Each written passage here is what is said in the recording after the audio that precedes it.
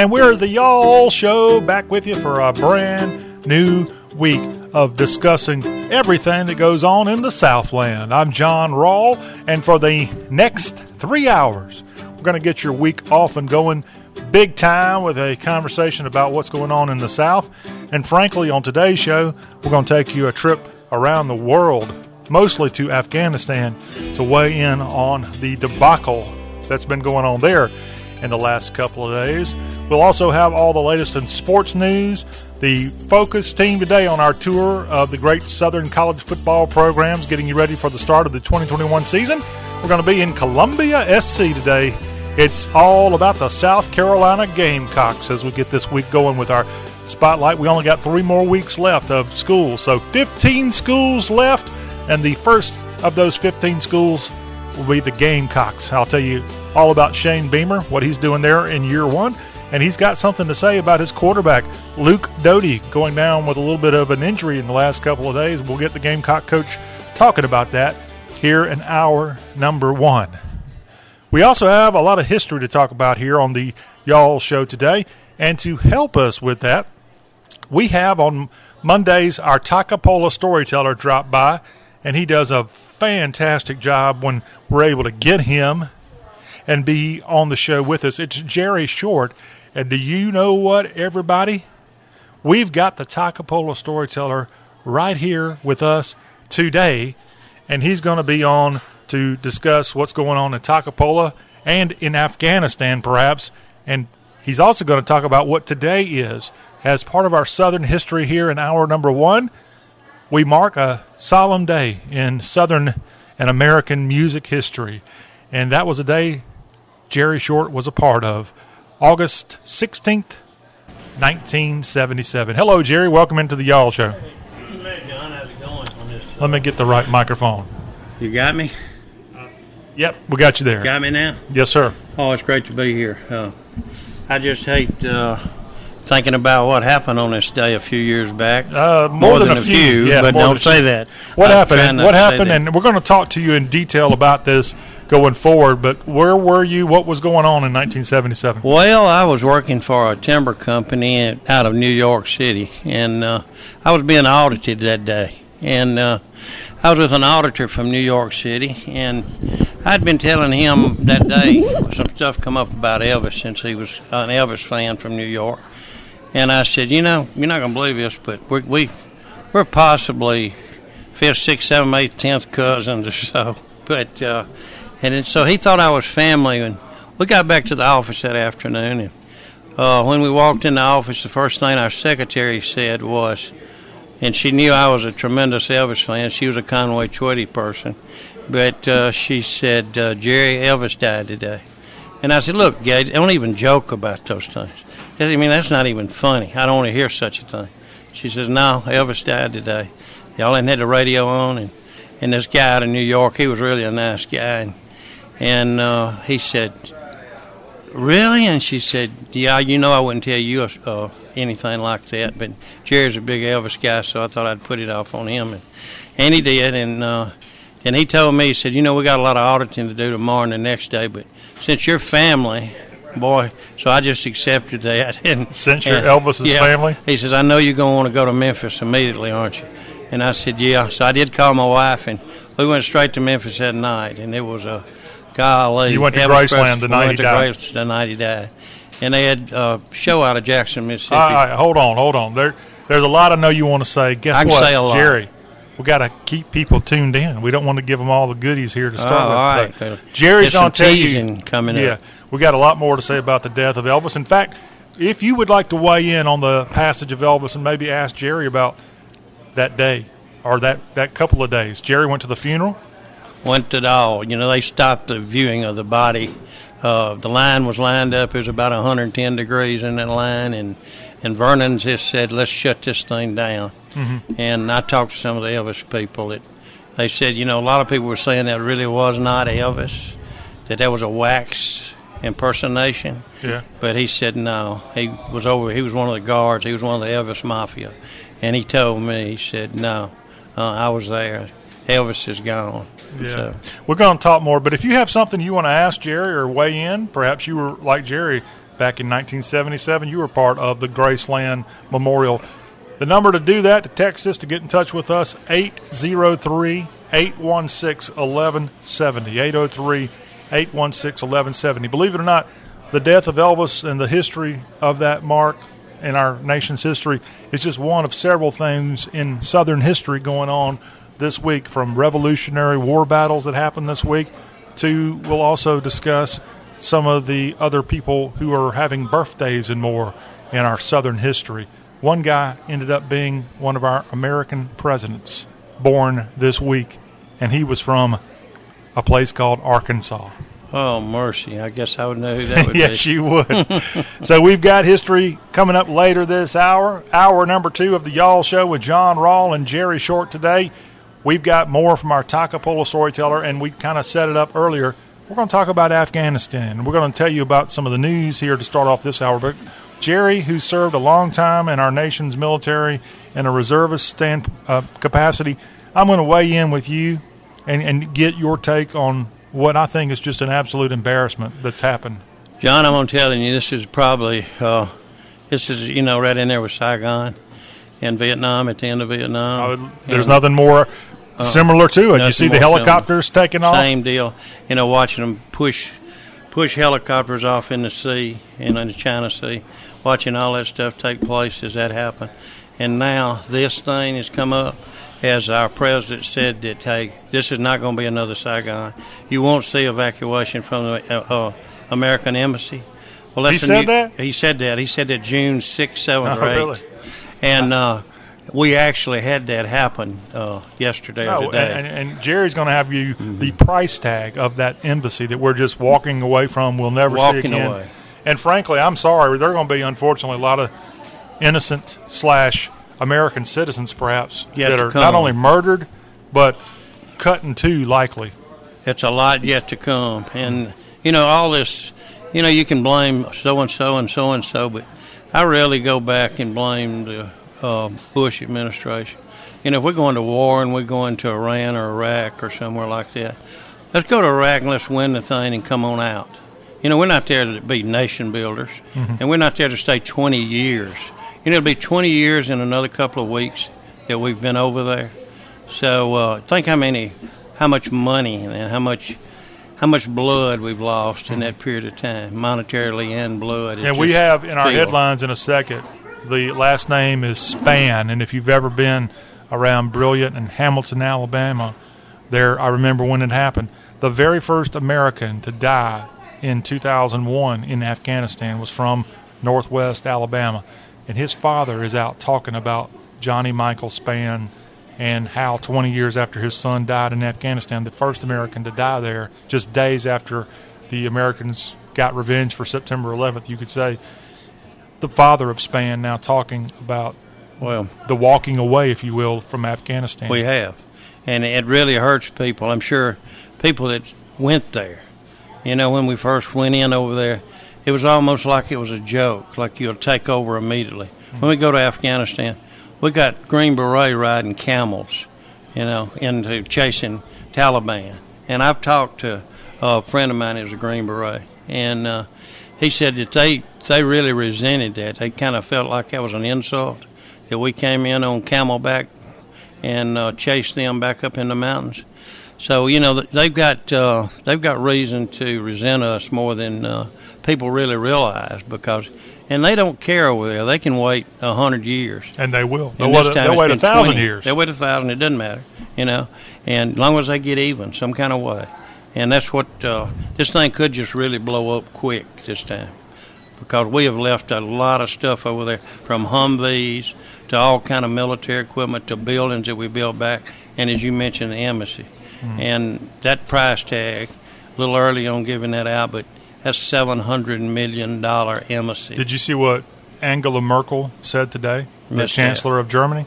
No. She wants to bring 10,000 Afghans to Germany that are trying to evacuate. Oh, so is that going to start a trend where we have all these Afghan evacuees? I don't think we can get them out now. We can't get them out, because if you saw those C-17s, that they were hanging onto the wings and hanging onto the side as they was taking off with whatever they could load in the back. Now, I've been in the back of a Galaxy 5, and they're huge. you can put lots and lots of people in there, just pack them in like sardines. But they don't have 10,000 people out at the airport. No, they don't have them.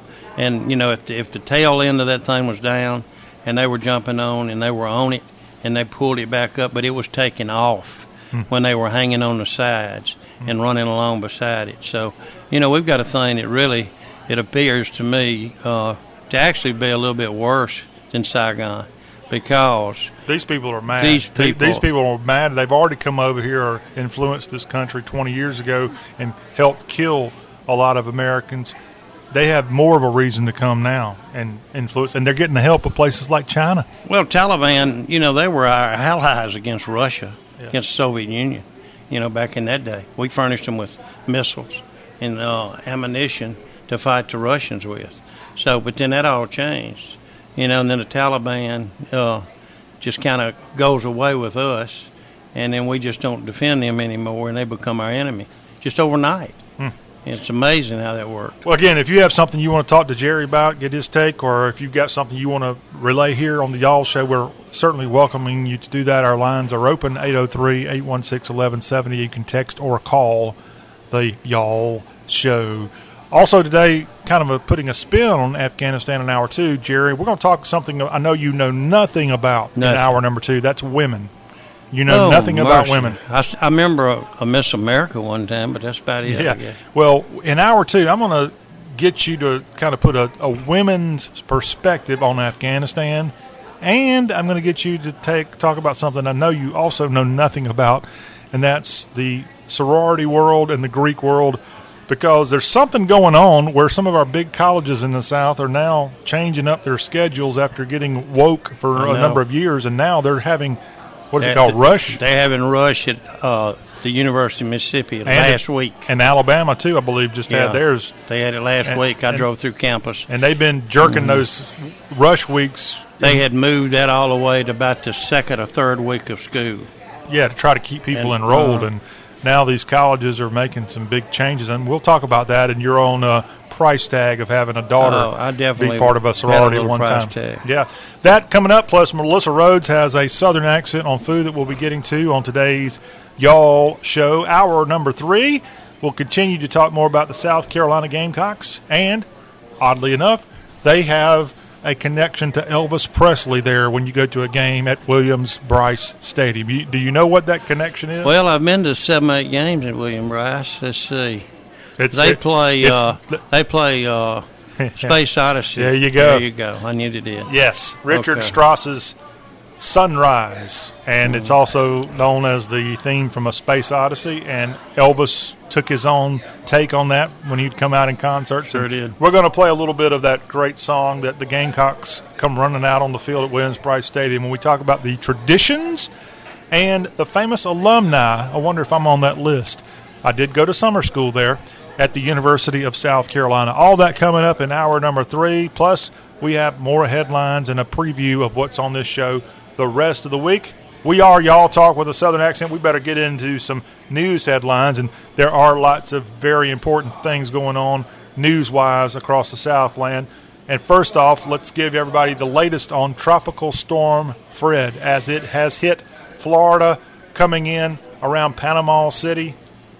Have you heard anything about this today? Because this is just one of about 20 big news stories going on. Not today. There's so much going on. They've said it'd come ashore, and winds were really for a major hurricane.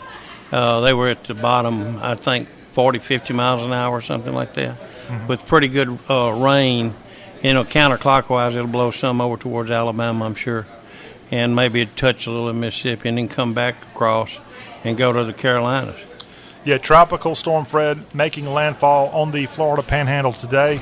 A tropical storm warning issued for parts of the Panhandle, again around Panama City, Apalachicola, that area of the state. Tropical Storm Fred will spread heavy rain from the Gulf Coast into the southeast and mid-Atlantic. Fred made landfall near Cape San Blas, Florida, today at 2:15 Central, with maximum sustained winds of 65 miles per hour. That's a little. Yeah, 65. Still not some I've been in, but that's. But I didn't think it'd get to that. I thought it was going to be 40 originally. Yeah. Sure is. So if I can pull this up real quick, everybody, courtesy of the Weather Channel and weather.com, we actually have a really updated story that I'm going to try to pass along real quick. Well, we've talked a lot about the forecast with Fred as far as what's going to happen along the coast, but we've got to keep in mind that when these storms make landfall, very often they'll still have some impacts pretty deep into the land that they're making landfall on. And in this case, we're likely to see some flooding in parts of the Appalachians through the middle part of the week. Now, obviously, we've got the severe threat that's going to be going on fairly close to the coast, along with a risk for excessive rainfall. That's from the Weather Prediction Center there. But beyond that time frame, we get into Tuesday, okay? This system's moving pretty quickly. So it's going to move up toward the north. It's going to move up the spine of the Appalachians. And we've got one little spot there in the western parts of the Carolinas and North Georgia where there's a pretty good chance that we'll see some flooding within that area. Okay, now as far as whether the storm holds together in the northeast or not, it likely will to some degree, all right? It surely won't be as strong as it will be in the southeast, but it's going to be a little bit of a rainy end to the week in the northeast, it looks like. All right, again, that from weather.com and the Weather Channel. And that area he was talking about getting, it looks like a lot of rainfall over the next 24, 48 hours. That's not right at the coast. That is the corner of Georgia, South Carolina, North Carolina. We're talking Toccoa, Georgia, up around Westminster, South Carolina, around, Cullowhee, North Carolina, that little corner, the Highlands. You ever been up in there? Yeah, just north of Savannah. No, Savannah's near Georgia. Oh, which side did you say? I said up in the mountains. Like there's. Yeah, I've been up there. That's where they got that runaway killer that time. What's that little community? Looks like Switzerland. It's in the edge of the mountains there. Start with an F. Franklin, maybe. There's Franklin, North Carolina. Yeah, kind of in that area, right? Yeah. Off of 64 Highway? Yeah. But Highlands is a real exclusive area. Highlands, I've been there. That's got a lot of resort area. Yeah. Yes, in Macon County, North Carolina. But it's very beautiful and very remote, and they're not used to getting lots and lots and lots of rainfall, and so be careful. Yeah, that's the reason I said it looked like Swiss. Seemed like it had a lot of Swiss-style hotels and cabins there. Yeah. Their most famous resident of Highlands, North Carolina, by the way, is the recently retired chief. What's the term? The chief of police. No. He was Trump's guy, Mark. Oh, Messberg. Mark, the guy that was a congressman from North Carolina that ended up leaving there to go be Trump's right-hand man in the White House, guy that kind of sets the schedule. Messenberg or somebody. How soon we forget. Yeah, really. It's been a long 7 months. Yeah, and it's his seat that the young guy in the wheelchair now has. Right. Constantly on television, and so Madison Cawthorn is the guy that I'm referencing that's in the wheelchair, but his predecessor there, and again, how soon we forget that was from that area is Mark Meadows. Meadows. Yeah. How about that? We forget him so quickly, although he's still around. All right, that is going on, a tropical storm. And as I mentioned earlier, and we'll take it to break and talk some sports after the break, the father of Johnny Michael Spann, the CIA officer from Alabama who was the first American killed in Afghanistan back in 2001, Mr. Spann's father has put out a statement saying that we've been defeated. That from Johnny Spann, who, again, 20 years ago, his son, the first American known to be killed in combat in Afghanistan, just days after the September 11th attack. See, now we've never had to say we've been defeated in a so-called war. We've won the wars, but lost. We've won all the battles, but lost the wars politically before. Yeah. But I think this time it's the other way around. And it happened so fast. I mean, I really thought it was good that we're getting out of Afghanistan, but you want to get out of it by handing it over to a halfway competent country that we've been lied to and I guess told that they were competent, and evidently they're not. He was pulling our military out first, then the civilians second. Now, that doesn't make sense. You pull the civilians out first, then you pull the military out. I didn't know that. Yes. Mr. Spann, who, again, son died 20 years ago, said, I've said many times how I watched that video from September 11th when we saw those people jumping out of those towers because they were going to die, and they didn't want to be burned, so they jumped out to their death. And Mr. Spann lives in the city of Winfield in Alabama. And Mr. Spann goes on to add, we see the pictures this morning of people trying to grab hold of the airplanes as they're leaving. The plane's taking off, and they're falling to their death because they know that they helped Americans, and they know they're going to die as soon as the Taliban gets their hands on them. How can America save face with this when we made promises that we don't keep? By leaving Afghanistan, we've been defeated. We're just handing it over to the Taliban. Again, those are the words of Mr. Johnny Spann of Winfield, Alabama, whose son, Johnny Michael Spann, known as Mike Spann, from Winfield, Alabama, the first American killed in Afghanistan 20 years ago. 20 years. He was probably already in the military when he was killed, when the war... Well, he was a CIA officer. He was a CIA officer, yeah. Okay. You know, I almost made a mistake, and I say a mistake at the time. I thought it was a thing to do. I'd been out of the reserve component for a pretty good while, and I was going to join back up immediately after 911. And the recruiting NCO said, wait a minute, you're 55, and we can probably get you back in, but it'll take a lot of paperwork and a lot of pushing. So, you know, I need to thank that gentleman. Yeah. Because it would have been a wasted however many years I would have stayed. Jerry, we got so much more news to cover today. It's a busy, busy start of the week here on the Y'all Show. We also, in hour number 2, will catch you up with more of the news headlines, including more deaths from COVID-19. In fact, the Tangipahoa Sheriff's Office in Louisiana losing 2 deputies over the weekend to COVID-19. And I know you know firsthand a county in Mississippi that's being really hit by COVID-19. We lost a sheriff and a fire chief. Yes, I know.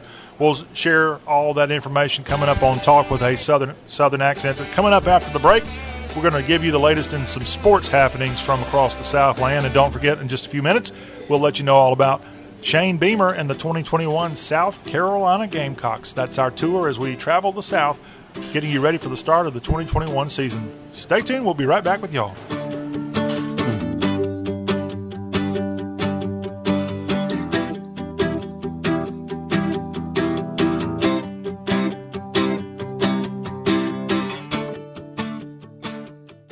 Why have you left the one you left me for? Has she heard like me that slamming door? Did you leave for good or just get bored? Why have you left the one you left me for?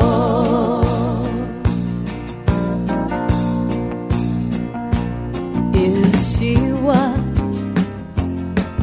you wanted? Or has time changed your mind? Has your dream love gone crazy? And what brings you here tonight? Why have you left the one you left me for? We're back on Talk with a Southern accent. We're going to give you a little sports talk here. I'm John Rawl with our very special guest, the Takapola storyteller, sitting in today.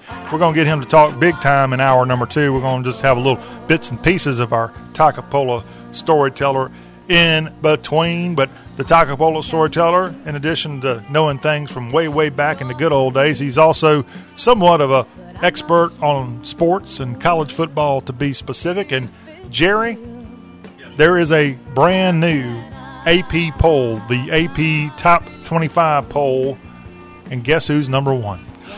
Well, I'd have to probably say Alabama. Would Yeah, that be close? That is correct. Okay. I ain't seen that. You are correct on that I one. would have Alabama, number 1 in this poll, followed by Oklahoma.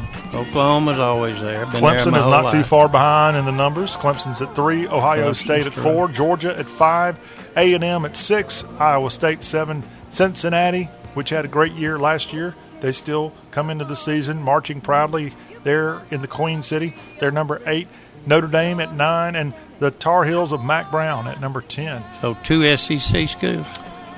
Well, 1 is forthcoming if you want to consider Oklahoma SEC. That's true, but You not got this year. 1, 2, 3. 3 of the top 10 are SEC. Alabama, Georgia, Texas. Georgia's in there, okay. Yeah.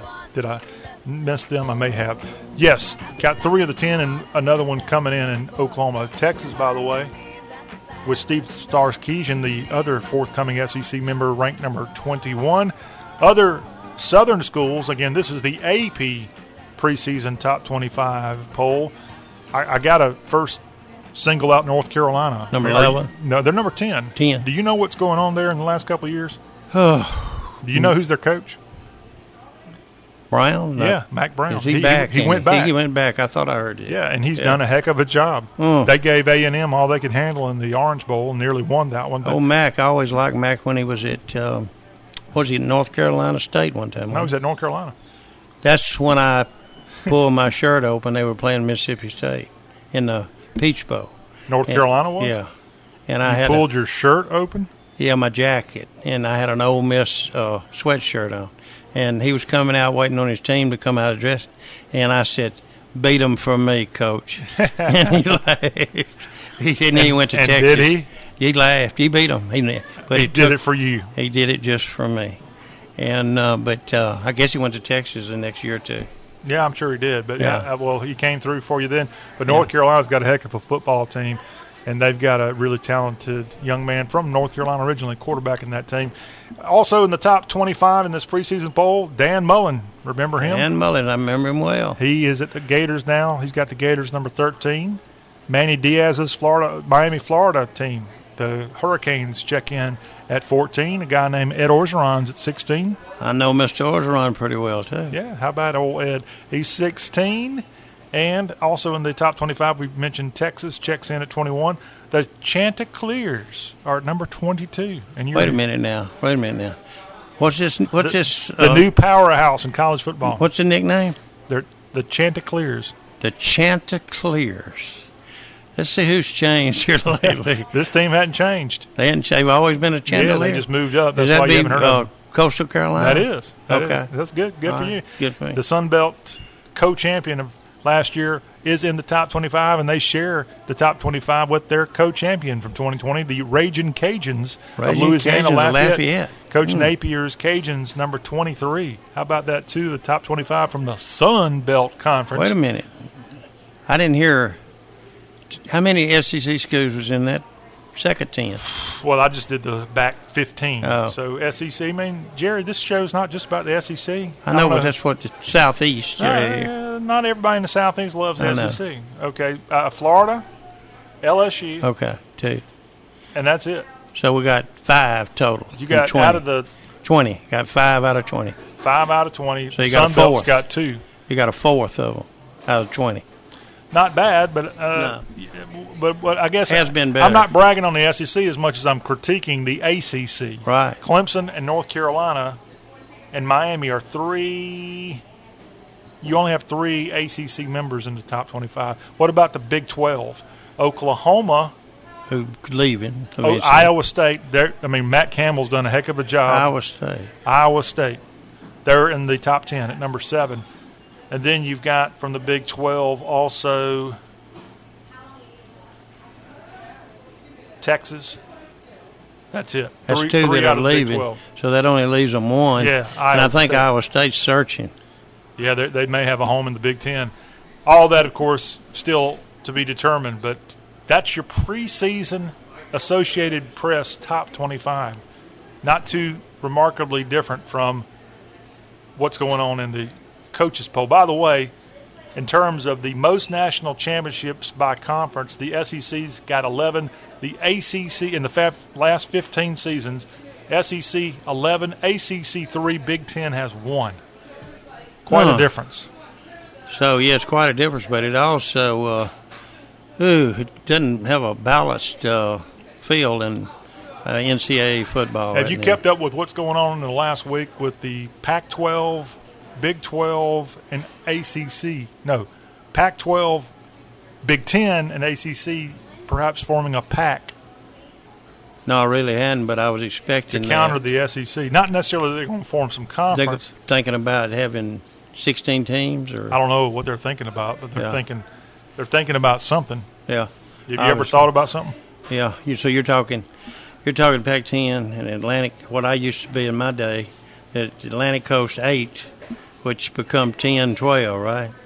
Well, they've never had a number associated with the ACC, unlike the Pac-12 whatever and the Big whatever. And although I ACC. think it's always been the Big Ten. Big Ten always wanted to stick Big Ten when they had 11 and 12. Yeah, you well, know. they still got that. Yeah, they still do. But they had the Big Ten to start with, as far as I know. But, yeah, that's some of the goings-on in college football right now. One more college football-related story. Penn State transfer quarterback Will Levis has been named Kentucky's starting quarterback. And we know now that a player with Kentucky has decided to leave that program. He's in the transfer portal. But a Penn State transfer now set up to be the starting QB for Coach Stoops' ball club. What position at Kentucky's leaving? There was a quarterback on the roster I'm going to try to dig up. So that probably had something to do with it. Penn State. I would think the Nittany Lion. guy leaving Yeah. Lexington was a guy hoping to be Yeah.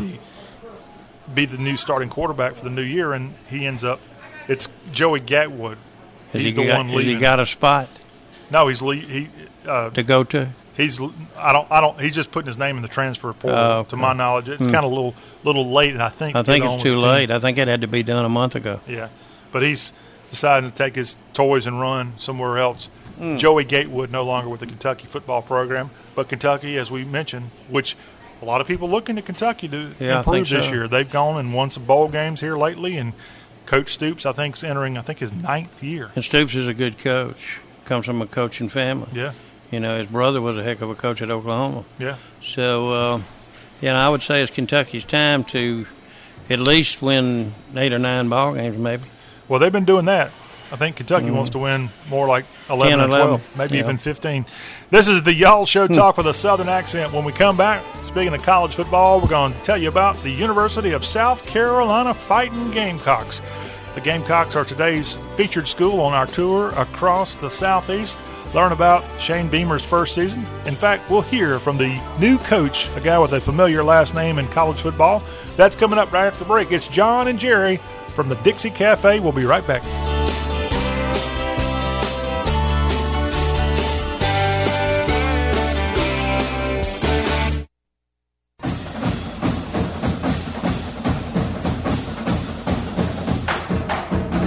The South and college football have enjoyed a love affair for more than 150 years, and the Y'all Show is getting y'all ready for the biggest year college football's ever had.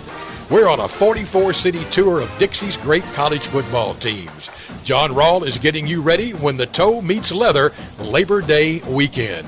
So get your chin strap on and get ready for today's Southern College football tour stop. Here's Johnny.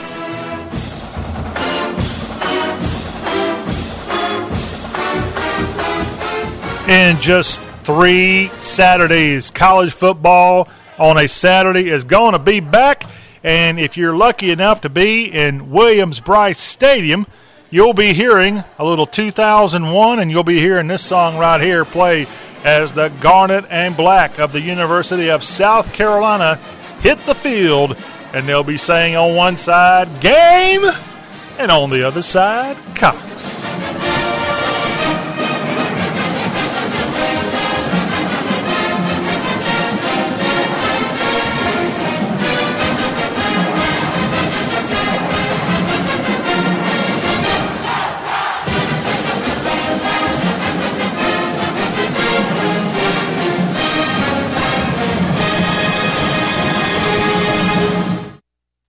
All right, that will get you in the mood on a game day in Columbia for sure. I'm John Rawl. Welcome back to Y'all Talk with a Southern Accent. We are on a tour of all that's going on across the South, getting you ready for college football start. And like I said, just about 3 weeks now, it'll be so much fun, and we'll be here throughout the rest of the college football season, preparing you for each and every weekend on the gridiron. John Rawl, joined by Jerry Short, the Takapola storyteller, on the show that's all about the Southeast. And when the Gamecocks suit up on that first Saturday, September 4th, it's the Panthers coming down for a game at Williams-Brice Stadium. It's not that team that plays about 80 miles up the road, Interstate 77, called the Carolina Panthers. It's EIU, Eastern Illinois, which had a guy named Tony Romo quarterbacking that program once. And this OVC team is the Gamecocks' first opponent on September 4th. Then the Gamecocks travel to Greenville, not the one in South Carolina. They're not taking on Furman. No, they're going to Greenville, North Carolina for a game September 11th against East Carolina. Mike Houston's ball club looking to shock looking to shock South Carolina. The last time Mike Houston faced off against the South Carolina Gamecocks as a college football coach, it was in 2015 when his Citadel Bulldogs went into Williams-Brice Stadium and defeated the Gamecocks 23-22. The Gamecocks will be at UGA to start SEC play on September 18th. Then the Kentucky Wildcats and the aforementioned Coach Stoops comes into town for a game on September 25th. It's actually been a couple of years, I think, since South Carolina has defeated Kentucky on the gridiron. The Troy State Trojans, the Trojans of Troy, will be the opponent on October 2nd. Then a big game at Knoxville on October 9th against the Tennessee Vols. Vanderbilt and Clark Lee pay a visit to Williams-Brice Stadium on October 16th. Then the Gamecocks will get their bags packed and travel all the way out for the Bonham Trophy game against the Texas A&M Aggies on October 23rd. Then the Florida Gators will come into Columbia for a game the first Saturday in November. That's followed by a road trip to the Battle of Columbia rival for the Gamecocks. It's Missouri and the Gamecocks in Como this year. Auburn is the opponent back in Columbia for a game on November 20th. This is actually the second straight year Auburn will have played a game at Williams-Brice Stadium, and South Carolina defeated Auburn last year, one of the rare high notes in Will Muschamp's tenure at South Carolina. And then they've got another orange-clad Tiger team coming in November 27th. It's the Clemson Tigers for the season finale. Shane Beamer is the coach of this program. Shane Beamer is in his first year. It's his first time being a head coach in college football. And Jerry Short, that name Beamer ought to sound somewhat familiar. Yeah, it's where'd he come from? Frank? Virginia Tech? Yeah, Frank Beamer was his daddy. I saw his daddy play. He played Did Ole you Miss in the Liberty Bowl in 66. Okay. And they got ahead 17-0 and messed around, and Ole Miss come back and beat them 32-16 or whatever way, doubled it. All right. Well, I have to double-check you on that one. No, that's true. Okay. Well, I'll double-check you still. Shane Beamer, coaching of the Gamecocks. He's a guy that's about 42, 43 years old. He's not exactly a spring Gamecock. I should say chicken, but spring Gamecock. But he's a guy who, you know where Shane Beamer was actually born? Well, if he played in a 68 ball game in the Liberty Bowl. His daddy did. He would probably have been born around that time or a little after, say 70. So that gives him 30. He's 50 years old, let's say. No, he's a little younger than that. He's in his early 40s. But Shane Beamer was actually born in South Carolina. He was born there. He was born in Charleston because his daddy Frank was an assistant for Bobby Ross at the Citadel. Before he went to Virginia Tech. He was a Citadel football assistant. It was VMI then, I believe. I don't think we call it Virginia Tech. Well, he was an assistant coach at the Citadel back in the 70s. I'm talking about when they played the Liberty Bowl. No, it was VPI. VPI is what it was. Yeah. Because we didn't even know him as Virginia Tech. Yeah. No. They were still the Gobblers. Yeah, VPI Gobblers. Yeah. But, yes, Shane Beamer, oddly enough, although he grew up essentially his whole life in Blacksburg, he was born, oddly enough, in South Carolina. Now he's coaching his birth state's flagship program. And we're going to talk about the Gamecocks as a program for a second. This is a program that's been playing football since 1892. Jerry, they only came close one time to getting to a national championship. That was in 1984. I remember it well. It was, as a guy growing up, as a Gamecock fan growing up, it was the greatest season until they played the Navy Midshipmen. The South Carolina was 9-0. They had defeated Notre Dame. They defeated Georgia that year. They had defeated NC State on the road. They defeated Florida State in front of a live ABC audience. And lost to Navy. And the next week they had a game against Navy, followed by a game at Clemson. And Roger Staubach was gone from Navy. Yeah, they had a game. It was Napoleon McCallum, I believe, was the running back. I think so. And they had a game at Navy sandwiched between Florida State and Clemson to close out the year. And they lost that game at Navy. And Navy wasn't even that good in 1984. No, happens occasionally. And they lost that game, and they could have gone on and played for the national championship. They did get a victory over Clemson. You and I were together last week, and I don't know why, but a ESPN Classic was playing that 1984 South Carolina Clemson game on TV, a game that was not even aired live because that's in the days of they wouldn't broadcast teams live if they were on probation. But and Clemson was on probation in 84. No, they wouldn't do it, and they'd get mad. Those SIDs, I've been thrown off of the camera deck at Auburn when Auburn was on probation. Well, anyway, I've not seen a lot of that game until I saw it last week, and it's a game that I literally cried tears of joy when Mike Hold scooted that ball across and got the victory in 1984. But, again, this is a program joining the SEC in 1992. Their first big win that year, one of the great games of those crazy Raycom days. It was Johnny Majors' last game. They defeated them in Columbia in 1992, and Majors was dismissed just a day or two later. In 92? 92. South Carolina. Surely Tennessee had gotten away from the single wing by then. I think so. That's when they had Tannehill. Yeah. That was Tannehill's first year as quarterback, and they had this great little run of games, and they defeated Tennessee. Still had a losing record. But most of South Carolina's athletic success in football has been mediocre at best. They've had some real good coaches, though. They've had good coaches. My favorite coach was Joe Morrison, the former New York Giant. He was a good coach. And then they've had Lou Holtz, a guy you've had a chance to talk to. That I spoke to on the field, and one just wanted to shake his hand. And he just lost his 10th ball game or something. I think. Yeah, they went 0-11. But he took it pretty good. Yeah, and then Spurrier comes in, and really the best year South Carolina's ever put together was with him. But he started off with just 1 or 2 wins, didn't he? No, he was more like 6-5, 7-4. I know Ole Miss beat him over there that year, and I went out on the field and talked to him afterwards, and I think Ole Miss beat him. No, did they lose? Did they beat Ole Miss? Anyway, anyway. 2004. That Holtz was still the coach. That was the loudest. That was Bill Flowers catching that ball in the corner of the end zone from the backup quarterback, Ethan Flatt. Yeah. Thank you. But Spurrier, I told Spurrier at the time, I've been in Baton Rouge in Tiger Stadium 1,000,000 times, and I had never seen a place that loud. You could not hear yourself. Spurrier had it turned around, and that's what I told him. Until his security said, "Get away from us, Nut." And he got away from me. Good job, Steve Spurrier.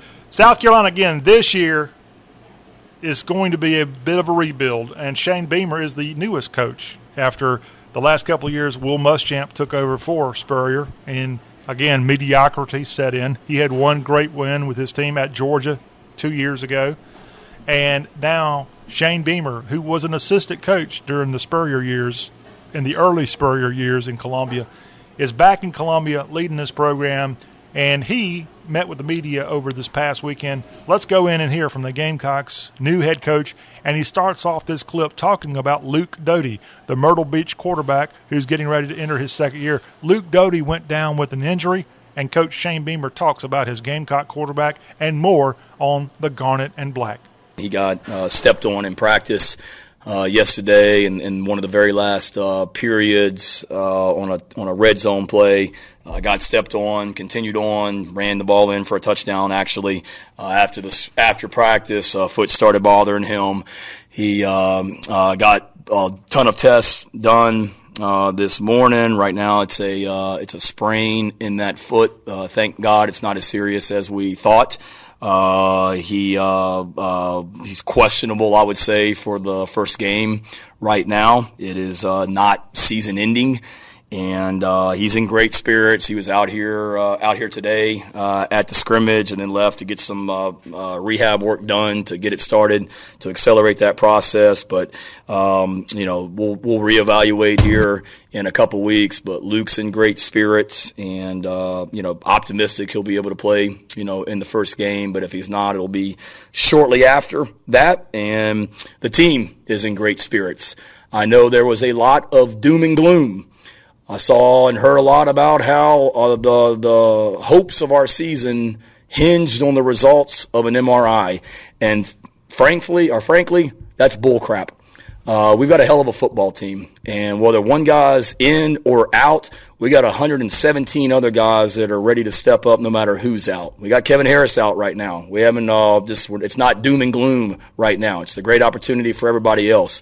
Cam Smith is out right now. He's working hard to get back and to overcome that. And we got a great group of guys that, frankly, I'm glad they don't listen to the outside narrative, because the outside narrative, from what I was told today, was all doom and gloom and the season's over and, oh my gosh, what are we going to do now?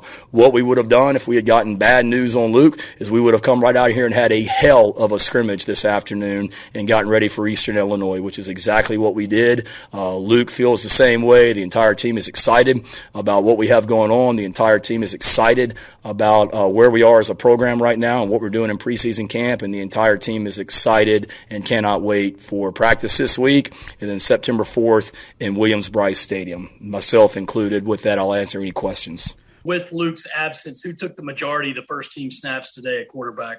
Jason Brown did today. Jason Brown worked some at quarterback. Connor Jordan worked some at quarterback. Colton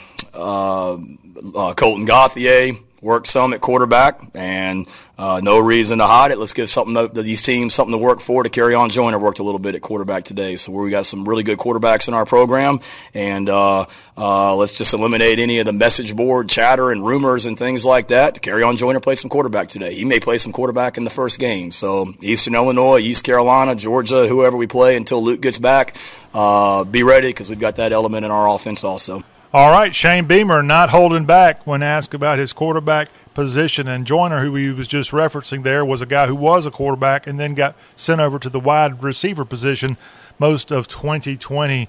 But the Gamecocks in Eastern Illinois, the first opponent. ESPN's FPI projections for Shane Beamer's program in 2021. USC, the one in Columbia, projected to finish 5-7. We will have more on the South Carolina Gamecocks in hour number 3. You're going to hear about some of the famous alumni of USC, Columbia, and you're also going to learn more about the traditions of the South Carolina Gamecocks. When the Y'all Show comes back, we got some Elvis history and more. It's our Southern History Spotlight. John Rawl, Jerry Short from the Dixie Cafe. We'll be right back, y'all.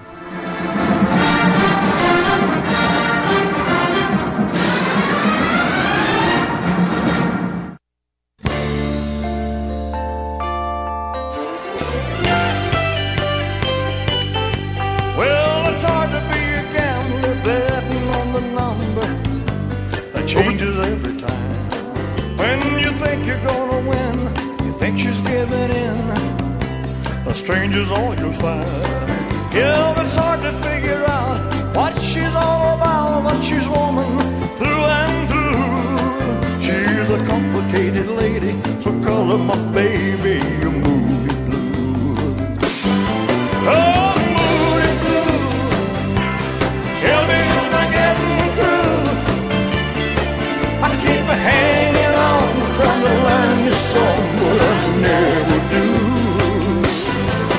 Oh, moody blue, tell me who I'm talking to. You're like night and day. And we're back on the show that's all about the South, and a bittersweet day for music fans around the world. It's the anniversary of the death of the king of rock and roll, Elvis Presley, dying at Graceland August 16th. 1977. I am John Rawl. This is the Y'all Show, Talk with a Southern Accent. We got our Takapola storyteller, Jerry Short, on with us. A special treat. He's hanging out the entire show today. And Elvis, a big influence on your life. And we've already kind of teased a little bit about your finding out about the king of rock and roll dying. I was actually alive, Jerry, in 1977. And my memory of finding out about his death was going to pick up my brother from a swimming party at the lake, and the lady came out and said that Elvis had died. It's amazing. And I didn't really know who he was, but I had heard of him. Still amazing you remember where you were. I know exactly where I was. And, it's not many people you can say that about. No, you can't. 1977, you went up to Graceland the night he died? I went every day until we buried him. Went down to the mausoleum when they put him in.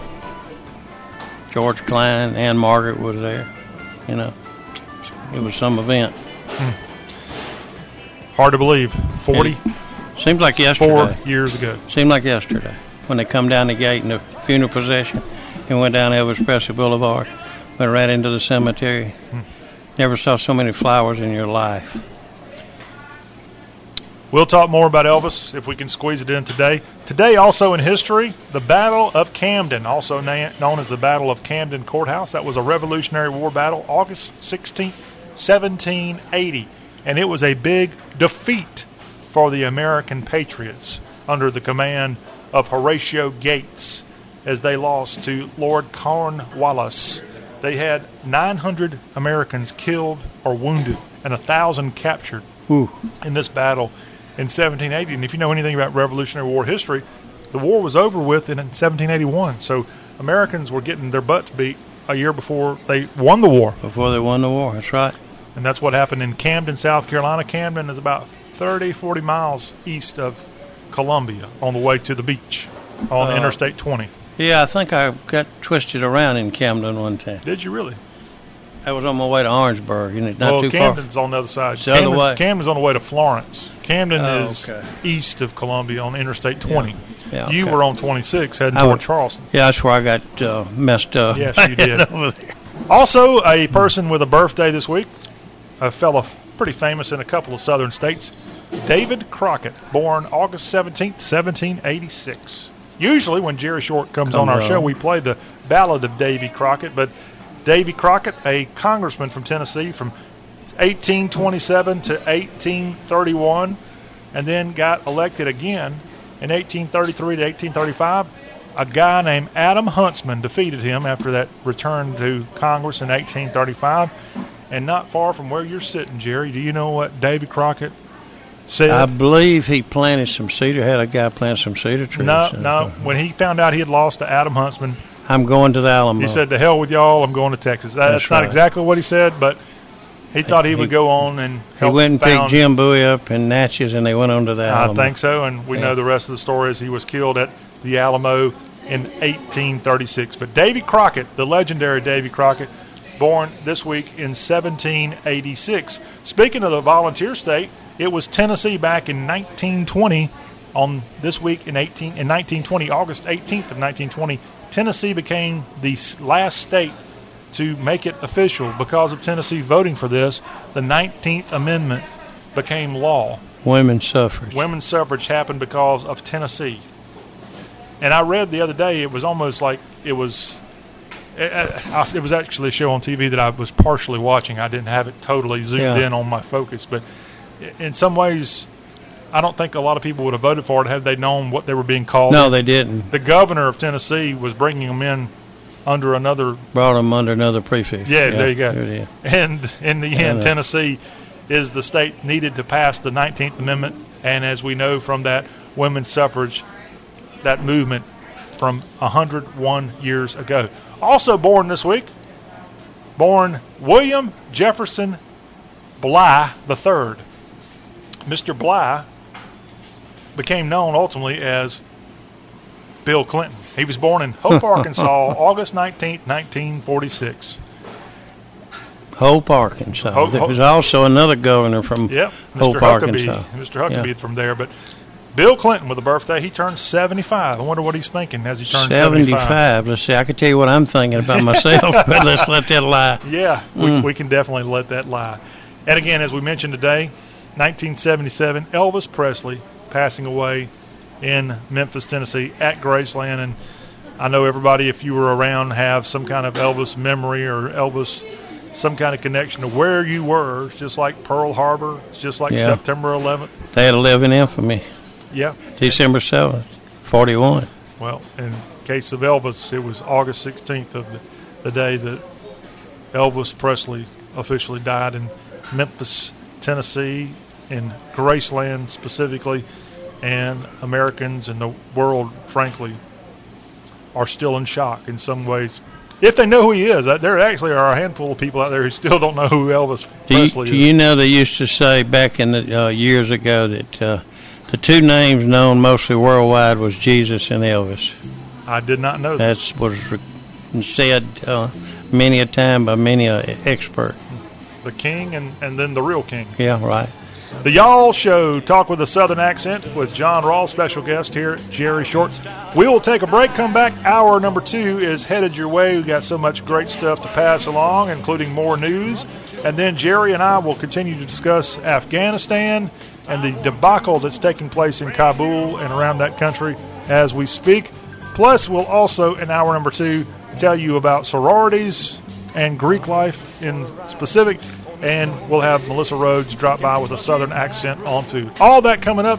Your text and phone calls welcome, 803-816-1170. We'll be right back with more of the show that's all about the South. One went wrong. Kentucky rain keeps pouring down, and up ahead's another town that I'll go walking through with the rain in my shoes, searching for you.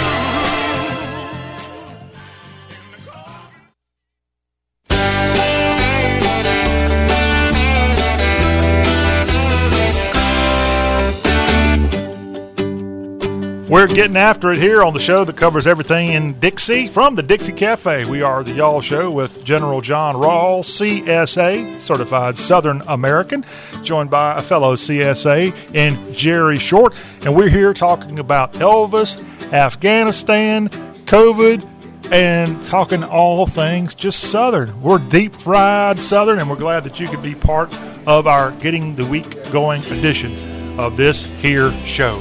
We've got our Takapola storyteller, Jerry Short, in the house, and we're going to have a great conversation with him about some of these current topics that are in the news as we walk through this hour. If you want to get involved with the Y'all Show, in addition to our text line at 803-816-1170, you also can find us on our website. It is y'all.com. It is the South's homepage, YALL.com. We're also available in email form. You can drop us a line. Mail, M-A-I-L, at y'all.com. Mail at y'all.com. And we're available to get your feedback 24/7. Jerry, hope you're doing well. Good to have you back in here for another hour. I'm ready to roll. I'm ready to roll. All right, 2 hours. We got 2 more to go. I can handle them. Oh, you can? Handle them. You know I can talk. Well, I'll tell you what, if you can handle talk. You throw some in and I'll talk. I think the clock shows that I need to go take my siesta, so you can just take it on over. All right. Well, let's talk about it. All right. Well, let's talk about it. Give me a topic and I'll roll. Well, all right. Okay, one thing at a time there. All right. Let's talk about, unfortunately, COVID-19. We've already talked about the heartache of Afghanistan. We've talked about Tropical Storm Fred as it has hit the panhandle of Florida today with 65-mile-per-hour winds and moving in, likely going to soak northeast Georgia, the upstate of South Carolina, and western North Carolina over the next 24 hours. Be careful. Asheville, North Carolina, expected to get about 5 inches of rain, by the way, out of this. So be very careful if you're listening to us in any of those portions of the southeast. But COVID-19, that's something we got to talk about with you too, Jerry. And Tangipahoa Parish, that's Hammond, Louisiana.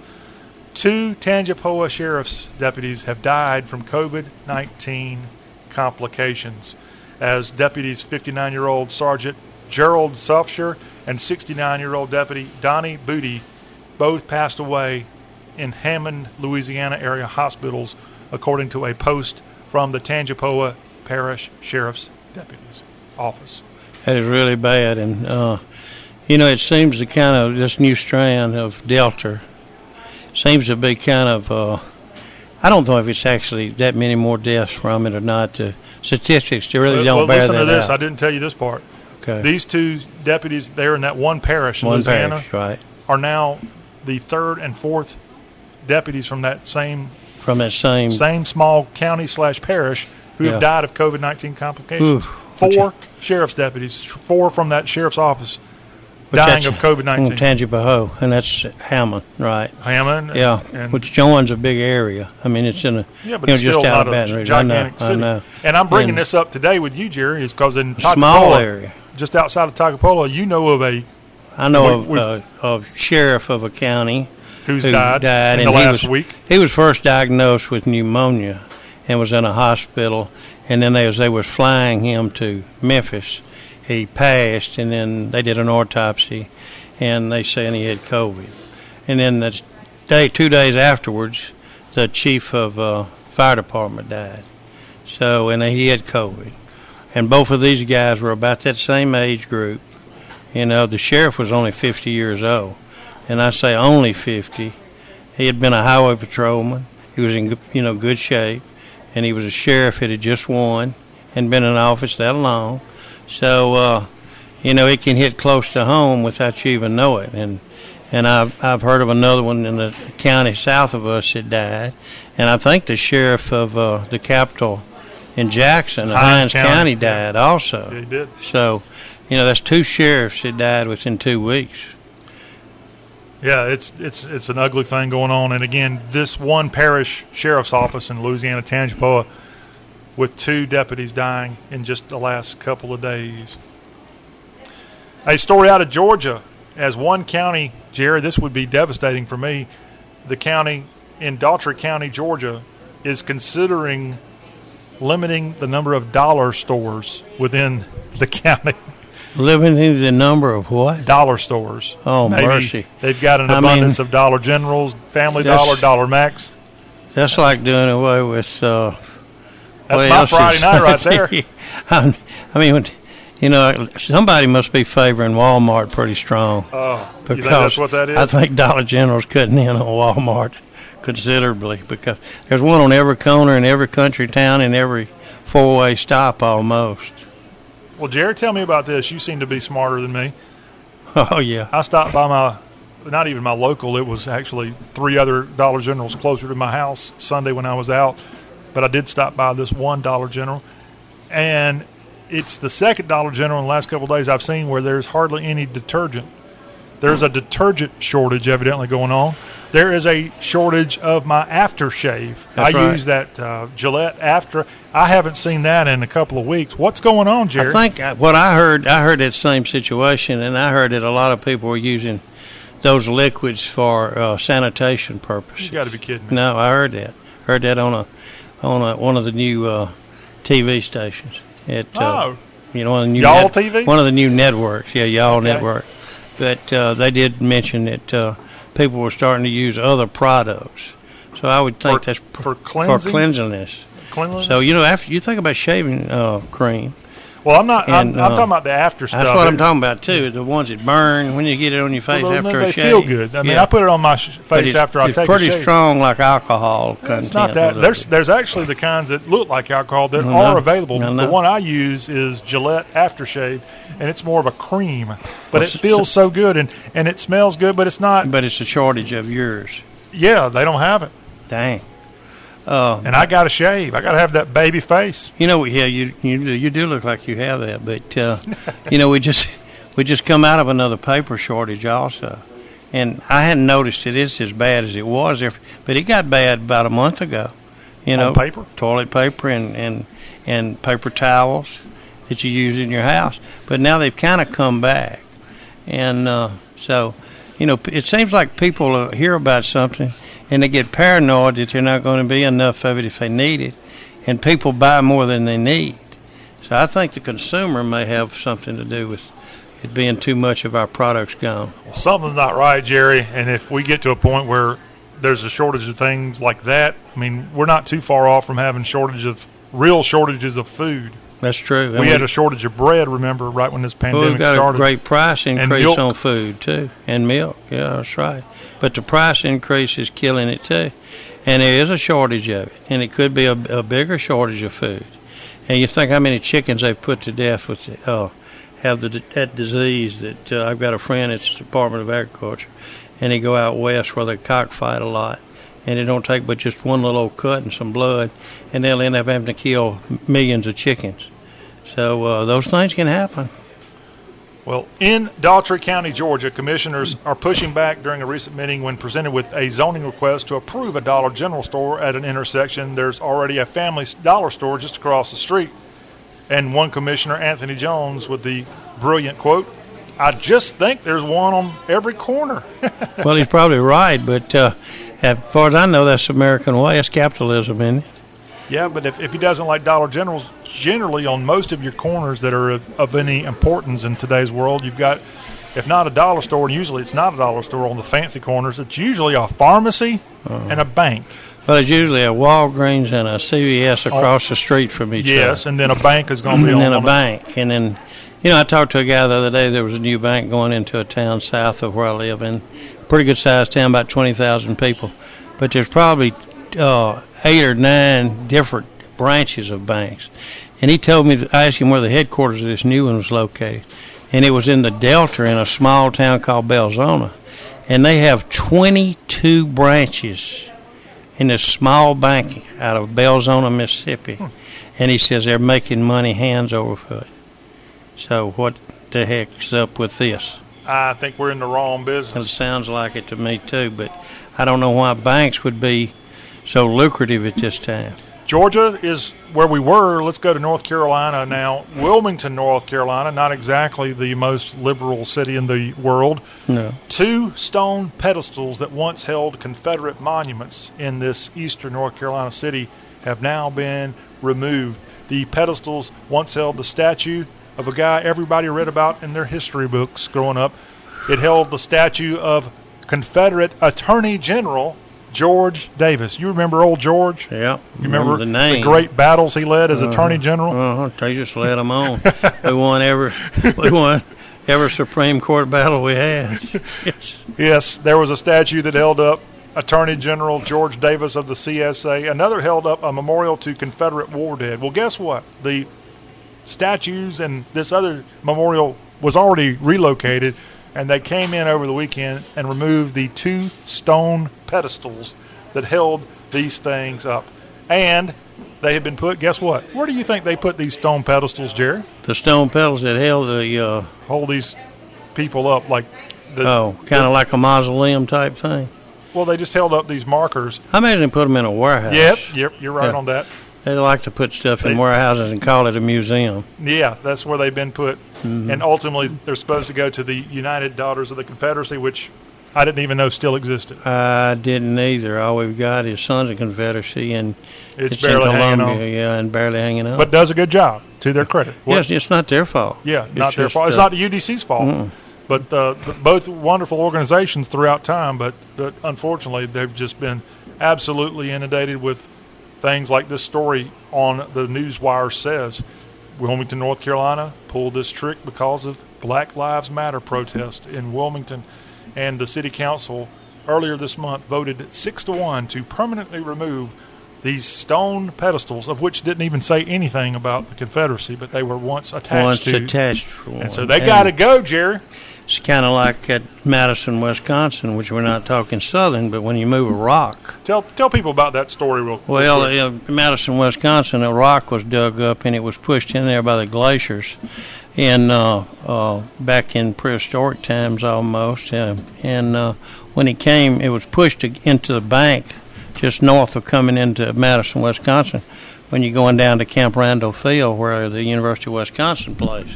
So they dug it up, and at the time they dug it up, they used a derogatory name for the rock at that time, and they called it kind of a Black Lives Matter situation. In 1925, they've only been able to find one place that was ever written, and it was written in the Madison newspaper. And so they have protested it there, that it be removed. And so it cost them $50 to $75 million to take this rock that the archaeology department had been studying for years, since 25. That's the reason they dug it up. Only the top part showed above the ground level, so they dug it completely out of the ground, and it sat there on the side of the road coming down Fraternity Road. I've been by it. Never even thought anything about it, but it was a big rock. But they had to move it because they had so many complaints by some of these woke groups. They complained, and they got it moved. And through private donations, they said they got it private donations. They moved it to a part considerably off campus in the lower part across the lake, but it was still owned by the University of Wisconsin. That way it gives the archaeology department a place to go study the rock that the Ice Age glaciers pushed in there in thousands and thousands of years ago. And now they can go study it over there, but it's in a place that it can't be seen. And some of the people that lived in Madison, they were real vocal also about, well, we didn't have any idea that was hurting people's feelings, and it should have been moved. So we lost a rock because of somebody's feelings getting hurt, or somebody taking it completely wrong, taking it out of context, because it was actually nothing but something that the archaeology department at the University of Wisconsin used to study. And they still have to use it to study, but they can't study it in sight where it can be seen. So. That's 2021, y'all. What's up in 2021 also is our Takapola storyteller, Jerry Short. He's here with us on the Y'all Show. We'll go to a quick break, and when we come back, we will continue talking about what all is going on across the South with Jerry, and we're going to get his take on Afghanistan and the debacle there, and some of the justification for Americans spending 20 years and costing thousands of Americans' lives in the process. That's coming up as we continue on with the show All About the South. If you want to get involved with our program, All About the South, you're certainly welcome to. We want to hear from you. The way to get in touch with us is to give us a ring, 803-816-1170. We're also available for you to check in with us via the website, y'all.com. Y'all is the South's homepage. Go there now and learn all of what's going on in your southern neighborhood. We'll continue with Jerry Short, Takapola storyteller, our in-studio guest here at the Dixie Cafe. We'll be right back, y'all.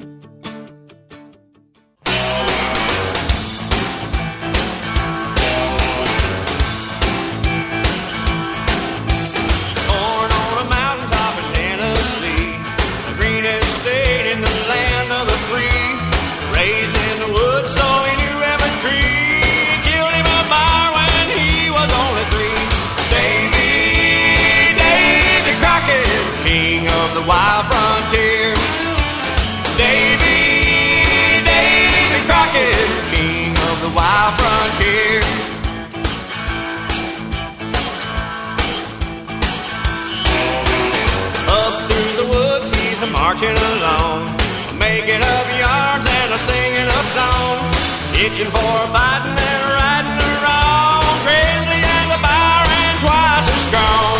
Davy Crockett, king of the wild frontier. Davy Crockett, king of the wild frontier.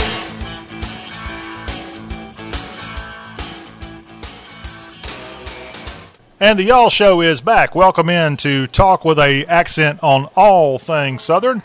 I'm John Rawl, and we here at the Y'all Show, broadcasting from the Dixie Cafe.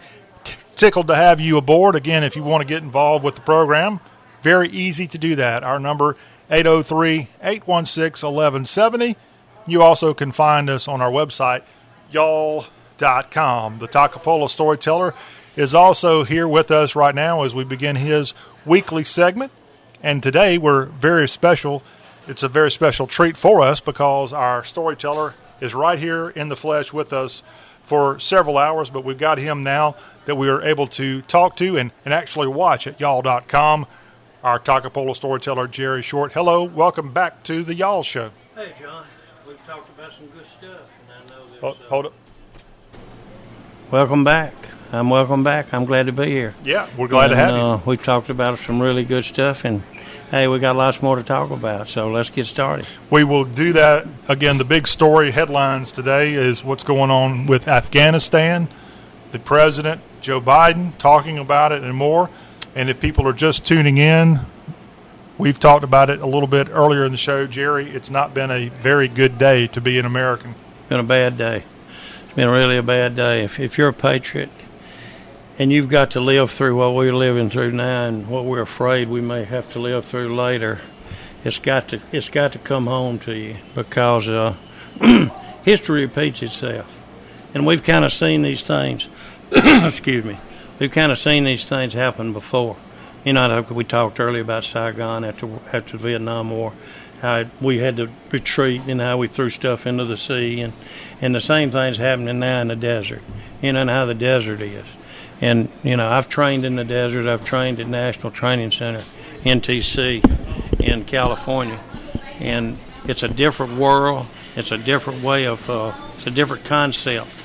And, you know, it's kind of what makes me wonder about what kind of officers we're actually turning out now, because, you know, I got confidence in most of our troops, but it seems to me like our officers are playing too much politics, and we're getting ourselves in situations where we can't win a war. We can win battles, but we can't win a war, and then eventually we have to pull out. Now, 20 years in a place the size of Afghanistan, and the type people Afghanistan had to fight us. Just the other day I heard the president say that, hey, there's no problem. The Taliban, they only have 75,000 fighters.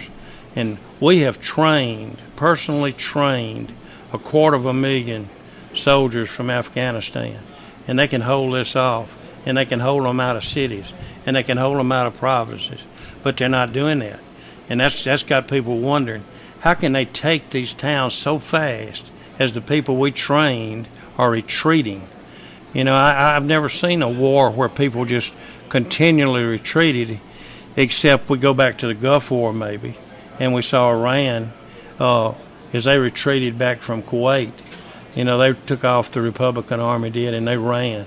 We didn't follow them for some reason. And now the more I think about it, I think I understand why. I don't think we felt like we could get bogged down in a situation in the desert with Iran, because we didn't do it here. You know, we rode camels in. We brought our stuff over there. We built embassies for $700 million. We did all kind of stuff. But has it helped? Obviously not if you're keeping up with what's happening today. Jerry, I just got an email in about the author of a book that is about Afghanistan. Major General Jeffrey Schlossler authored the book, Marathon War, Leadership in Combat in Afghanistan, and he is out on a book tour. I'm going to try to get him on the Y'all Show if we're able to, and have, again, the author of this book. And this is a man who knows a lot about Afghanistan. At one time, he was the commanding general of the 101st Airborne and Regional Command East, and his memoir of leadership in the chaos and fog of the Afghanistan war is out. Again, I'll try to get in touch with him. He's letting everybody know today, hey, I have this book. You need to talk to me. I would be real interested to hear what our leadership and our uniformed services are saying about the absolute embarrassment that's happening today in Afghanistan. Well, I would also. And as you know, the Secretary of Defense has kind of been missing for 4 or 5 days. Has he? Yeah. Hadn't heard a word. Just like at Camp David, our president was at Camp David on vacation. And said he would get back with us on the Afghan war down the road. Well, I think he is doing it Monday, but it took him over Monday. 2 days. Yeah, Monday. What's going to happen between now? If we have to wait till next Monday, I wouldn't be surprised if we wouldn't have to wait till next Monday. Yeah. They'll have to have Secret Service people show him how to get to the podium, like they did the other day. Did they really? Yeah, he was going to leave the podium after he spoke. You know, he will not take questions. See, I don't even watch this stuff, and that's a terrible thing to admit as a talk show host. I don't watch a lot because you can't watch a lot. If you do, it'll just turn you off so bad that you realize that, hey, if something's not done, you know, where are we going? And that's frightening. It really is frightening. But he was leaving the podium this weekend, and he had spoke about something. I don't even know what he spoke about. I just saw that part. But he's got Secret Service people, obviously, that'll lead him around. And as he took a right to turn to go, he's supposed to take a right about 3 steps and then another right, and that takes him back into the White House, okay? Well, they got a Secret Service man standing on the grass out past the sidewalk, and he points for him to turn right and go in the court in the White House.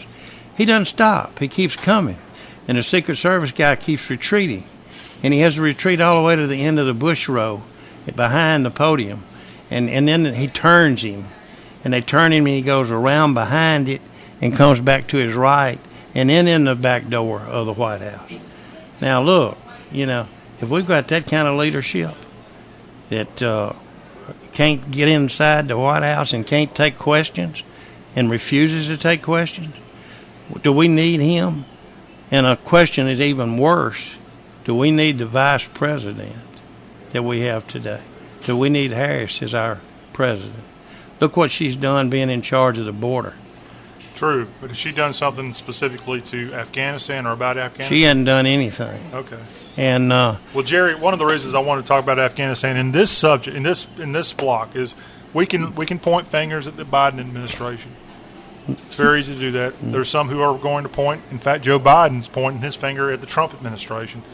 But we don't want to leave out the Bush administration. No, I can't leave Bush out. I mean, it's now most of this is on Biden because most he's the of one it is that the way he's retreating. I mean, like I said earlier, this is worse than Vietnam. Yeah, the way I said earlier, he's taking the military out first, then the civilians out. Well, it should be the other way around. I mean, if you don't have that kind of leadership, or whoever his advisors are, he's got some awful advisors. And who's behind all this? Do you go back and do you think Obama? I don't think Obama knew enough to be in charge of anything. He had advisors. Somebody was pushing the Obama administration. Who was that? Who's doing this? He don't know. Our president today doesn't know. Okay. He's just following steps, I think. Jerry, when America first went over there, and it wasn't just Afghanistan. It's been in other countries where we've been, let's be honest, the word the other side likes to use is imperialist. That's right. We've been over there putting our stamp on things as a country, trying to be the do-gooders. And these are parts of the world where, frankly, they're not like North America. They are a million years apart from where we are, and they will always be behind us. It's not our job to go in there and make these places catch up with the 21st century. You can't make a democracy out of some communistic, socialist thinking. Well, this is not even communism or socialism. No. This is beyond. This is all religious in nature. Yeah, it is. And who are we to say that they have to go in and do things the way a Judeo-Christian society? We're not a nation builder. If we have a war, the purpose of a war is to win it. Yeah. I mean, you're going to have collateral, damage, and you're going to have all kind of damage, and you're going to lose people, and they're going to lose people. But the bottom line is win the war and come home. The Marshall Plan was already used, and it may have worked for dang 50 years. I don't know, but this deal I heard today that we spent more money in Afghanistan than we did in all of the Marshall Plan. Now, you're thinking that's hard to believe. It is hard to believe. I don't know if it's using today's currency or using just flat dollar for dollar. If you're using dollar for dollar, I can certainly see it. But, one $700 million embassy in Pakistan of all places. In Afghanistan of all places. $700 million? Why do you need something like that there? And then we did evacuate from the roof, where he said we wouldn't do that like we did in Saigon. He made that statement in July. Jerry, last night I was tuning in, and I heard the same excuse or patting America on the back that I heard when Americans first went into Kabul and places like that. We're giving all these freedoms to women. We're teaching women education, and we're helping out women so much by doing these. The great America comes in and saves the women. That's right. Again, these people live in a different millennium. These people don't care about women's equality, and they likely never will. I don't think the women, for the most part, care. You've got always exceptions, but they use their justification from a religious standpoint. Right. And who are we to go in there in the world that we live in this country, which I'd say religion is trending downward in this country, to try to go into a place and tell them, well, y'all need to let women vote? That was the big thing. Women got to vote in Iraq. They got to vote in Afghanistan. Right. And now every woman that voted is probably going to be killed. They got to take their They're burqas off. They're probably going to get beheaded. They took their burqas off. They was Americanized sort of. So with that going, I tell you what worries me as much as anything is we started this stuff 20 years ago. Okay, a lot of these women weren't even born when we started this. They don't know that old school style that they're going to be forced to do. And you know what's coming at them? They have no idea, a lot of them. I would say death is likely coming to them. I know it. And that really worries you when you think that they don't have a clue what the Taliban has in store for them. And they've been trying to get out of the country. If you saw people hanging on those C-17s trying to get out.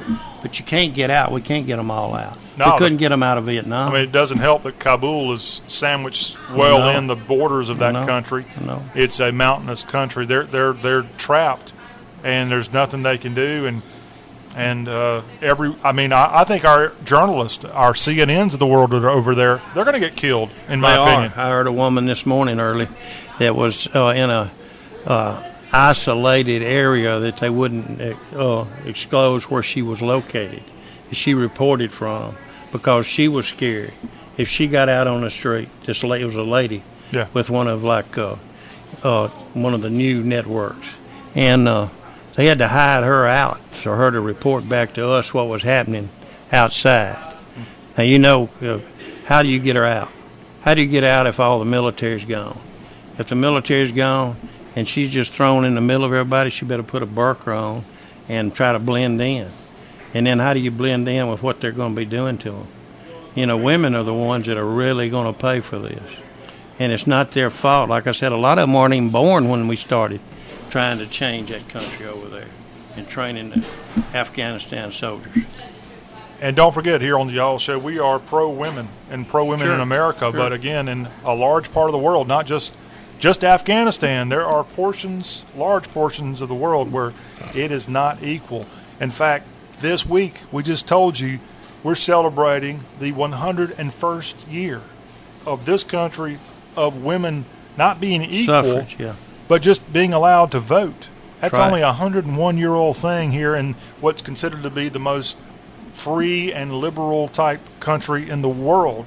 So to go to places where they don't even hardly know anything about a place called America and try to force our values on them, they're mad. And they're going to take it out on the people who went along with it in Afghanistan. And I hate to say it, they're likely going to try to get revenge part 2 like they did back in 2001 against this country. It's not going to be not going to be a good thing.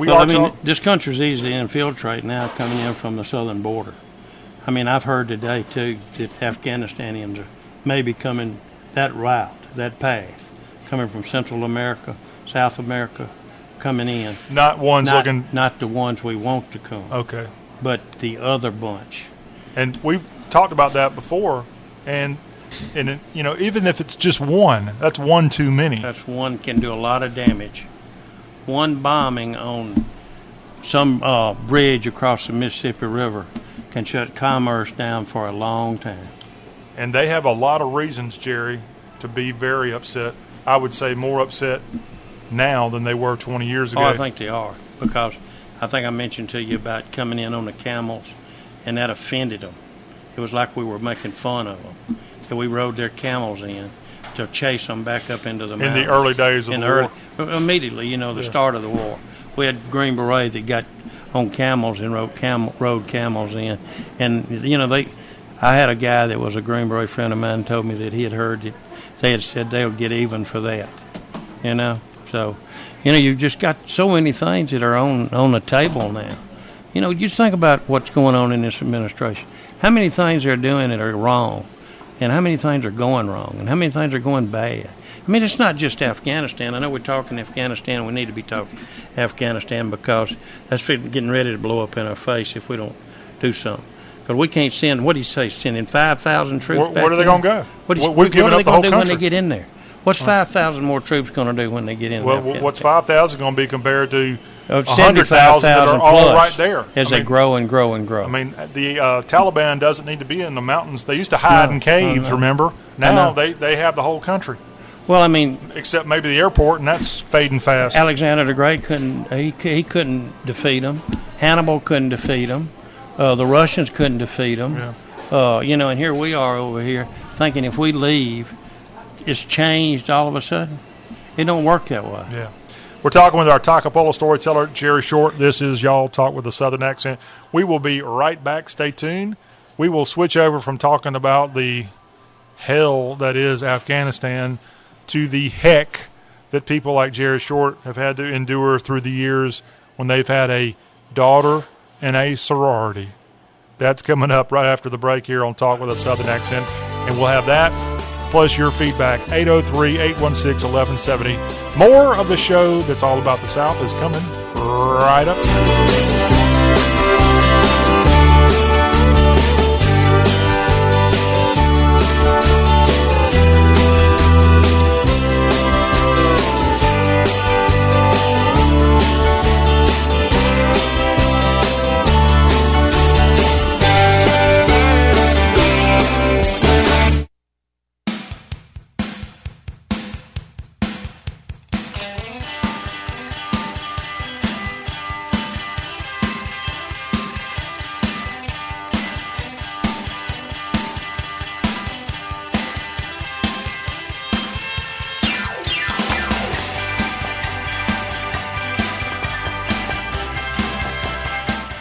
And we're back.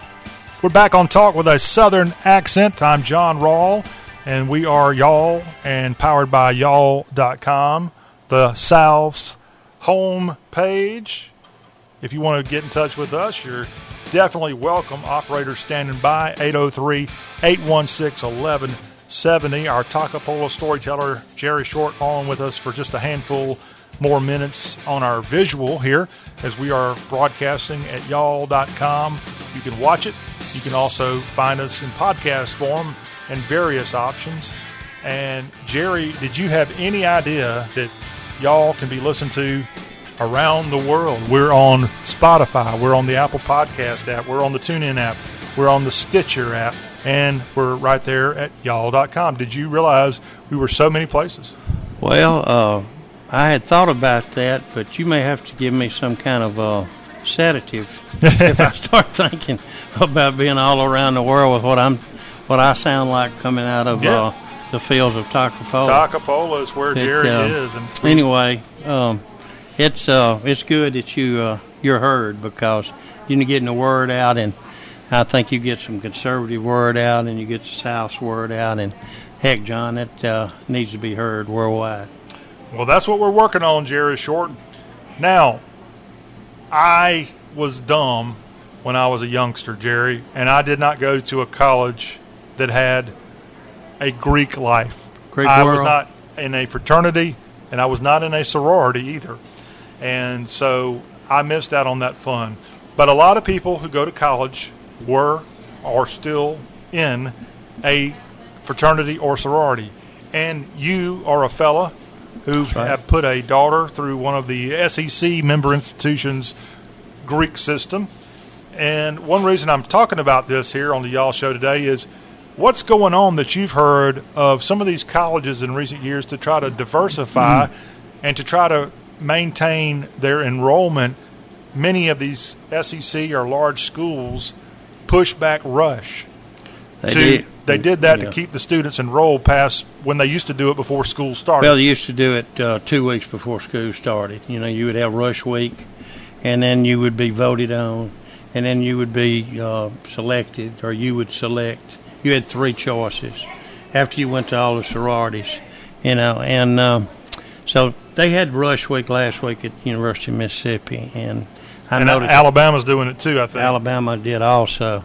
And the machine. I like to ride through and just watch how they act. Because all the sororities, if you get where you know them, if you know Chios or Tri-Delts or KDs or whatever you know, they all do it a little bit different. They all, you know, my daughter was rush chairman of one of them, and she brought all the Recs home one time in the summer. Before that would be recommendations. See, from I don't even know. That they had to be scattered. Yeah, they had to be, you know, it was like a application for President of the United States. You had to read them, you know, and they'd go over them. Well, I'd read thousands of them Well, they'd be from all over the South, and we'd read them and go over them and read them and go over them. But anyway, when you get up there, and if you don't get in the Greek world, you're almost at some colleges. Some colleges take it a lot more serious than others. Some colleges go on with the Greek world and go on, and it's okay. But some, now, it's great networking. I'll give them credit for that. You can always find a job, usually, by some sorority sister or brother that has a good job, that'll locate a job for you when you get out of school. And that has helped my kids tremendously. But that would be as far as I'd go, because it gets pretty expensive. And I tell you, the girls get where, you know, they get in their head before, if you're not a legacy meaning, hey, your mother, your aunt, or someone really close, and you got to have a lot of recommendations from these people. They were, say, a KD or a Tri-Delt or a Chi-O. Well, one of the sororities may be a little upscale compared to the other one. So you go to there, and first day you go, you know, you say you go 4 days before they decide. You go one day and they give you ice water. So you drink ice water that day, and then you make the round and they talk to you a little bit. Then you go another day, and the next day it may be tea or something. Then the next day you go, and it may be a little upscale, you know. Then you have to dress upscale a little bit. But I remember my daughter wanted to go. She didn't want to be in the one that was the most upscale one.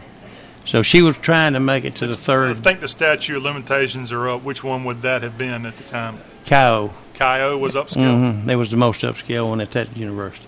So she wanted to make upscale, snobby, maybe? Well, a little bit, maybe. So be wordy. But once you're in there, it's not that way, because I lived in the house that she was. But anyway, she wanted to make the third day. But they cut her. You go check the bulletin board at night to see which ones you can come back to the third day, the fourth day. Yeah. Well, she was dropped the second day. She wanted to drop them the third day. She was going to drop them anyway. But she wanted to get to the third day, but she didn't. But she got one of the good ones that she wanted. And as a matter of fact, she was in it with the CEO of FedEx and the majority. Yeah, the majority speaker of the House at the time. His daughter was one of hers. And I would go watch them for Derby Day. They'd practice for Derby Day, where they put on a play and they do all this stuff. And I'd go teach them a little history at night, get them all gathered around. You can't live in a sorority house the first year. Then they can only take so many each year to each sorority. So it gets to the point where, hey, you're either in or you're out. And if you're in that sorority, some of the others may not even like you if in one of theirs. And they all got their own color. You know, like they Tri-Delt was green. And they'd wear green stuff, you know. And if you were around campus in intramural sports or something like that, and you better have green on if you was a Tri-Delt. I'm just using that as an example because I happen to remember that color. But it's pretty costly also. And they have a lot of functions that are really upscale. And I tell you, they've gotten in a race now at this university. They're tearing the house that was my daughter's house. It was a mansion, I thought. Well, they bulldozed it down and they built one about 5 times that good. I think they've got a race to see who can have the best sorority or fraternity house on campus. And they're all antebellum homes that look like Oak Alley in Louisiana. You've seen the movies. Yep. They all look similar to that. So, you know, that they're gonna price themselves out of existence. It looks to me like if. Speaking of price, that's one reason I got you on here. So what would it – I know it's been a few years, but it was pretty expensive to have a daughter in a sorority. Well, yeah, and one of the main things, too, you can't wear, you know, like she would say, well, we got a ball game Wednesday, and I'll say, okay. Or we got a ball game Friday. And I mean, not Wednesday, this Saturday and the next Saturday. And I'd say, okay, good. She said, well, Daddy, I need another dress. I said, well, what's wrong with the dress you wore game 1? And she'd say, oh, I can't wear the same dress twice. So, you know, they don't give those kind of dresses away. So, I mean, that's just a small amount. But then, you know, they have a lot of parties. And you have to, at this particular university, if you're not in the Greek world, you almost don't exist. You know, my son, he went before her, 4 years before her, and he didn't like the fraternity life too much. and he got out, and of course he went on and graduated and left. But he says, Daddy, if you're not in the Greek world up there, don't go. I love the place, but I love sports, blah blah blah. But it's awful. You get treated awful if you're not in the Greek world. And as fraternities, and I think they're having theirs this week. Okay. So, well, again, one of the reasons we're bringing this up here on Talk with a Southern Accent is you mentioned that SEC school that you've been talking about. There's a story out this week on a couple of different news outlets about the University of Alabama and their sorority recruitment, which is either just finished or is still underway. But one article from Yahoo was, this was the year we all became obsessed with Alabama Rush. And part of that is because a lot of the sororities are using TikTok videos in their recruitment. And it's the door stack, if you know what that is. I watch them. They got tents out front, and they serve them there, and then they give them. They all go around same bag, same literature. But typical, as much as it's nice to promote sororities here on the Y'all Show and promote the South, and sororities and fraternities are part of the South's history. A lot of them were formed in the South. Yeah. There's one article from a website called Mashable that I know you're just dying to get a hold of this article. Oh, I am. Alabama Rush TikToks are huge, but they also remind us of sororities' racist, elitist culture. Now they are. They do have kind of that reputation. Yeah. Before I stutter too long. Yeah. They do have that kind of reputation. Yeah. But I found it to be, all the girls that was in her sorority, I loved every one of them. Did she have an integrated sorority? No. And did she have a elitist sorority? They didn't show it to me. Okay. All right. But and they really, I don't think, really showed it to a lot of them. But they are all well-educated people, and they all have a network that they can find each other positions, or whatever. And they usually have a job coming out of college. But it's pretty expensive. You have to, you got dues at the house. You got food. You got all that kind of stuff. And they eat really well, and they have house mothers, and they have butlers, and they have those type of things. They did then. I'm talking the 90s. I think she was Rush chairman in 94 of this one I'm talking about. But, and that was with some high dollar. I know we had a lunching after a ball game. I was sitting between the CEO of FedEx and the majority speaker of the Senate, and I'm thinking the U.S. Senate. I'm saying, hey, a guy from Takapola has zero business here. That is absolutely true, and that guy from Takapola is Jerry Short, and he is with us on the Y'all Show. Thank you for stopping by. Great to catch up with you here with your Takapola Storyteller Report. We're not done with you though. Oh no, if you're catching us on radio, you will continue to be enjoying Jerry Short for the next hour plus. We've got one more hour to go, but we also have a report coming up next from the great Melissa Rhodes. Melissa filing a Southern accent on Southern food that we definitely want to check out. But again, for all of you going through Rush across the South, best of luck, and we'll be rooting you on, and we'll be screaming going down the street when we get our right fraternity or sorority. Let's rush on in there. Rush on in there. Thank you, Jerry. You're welcome. More of the show All About the South continues right after this.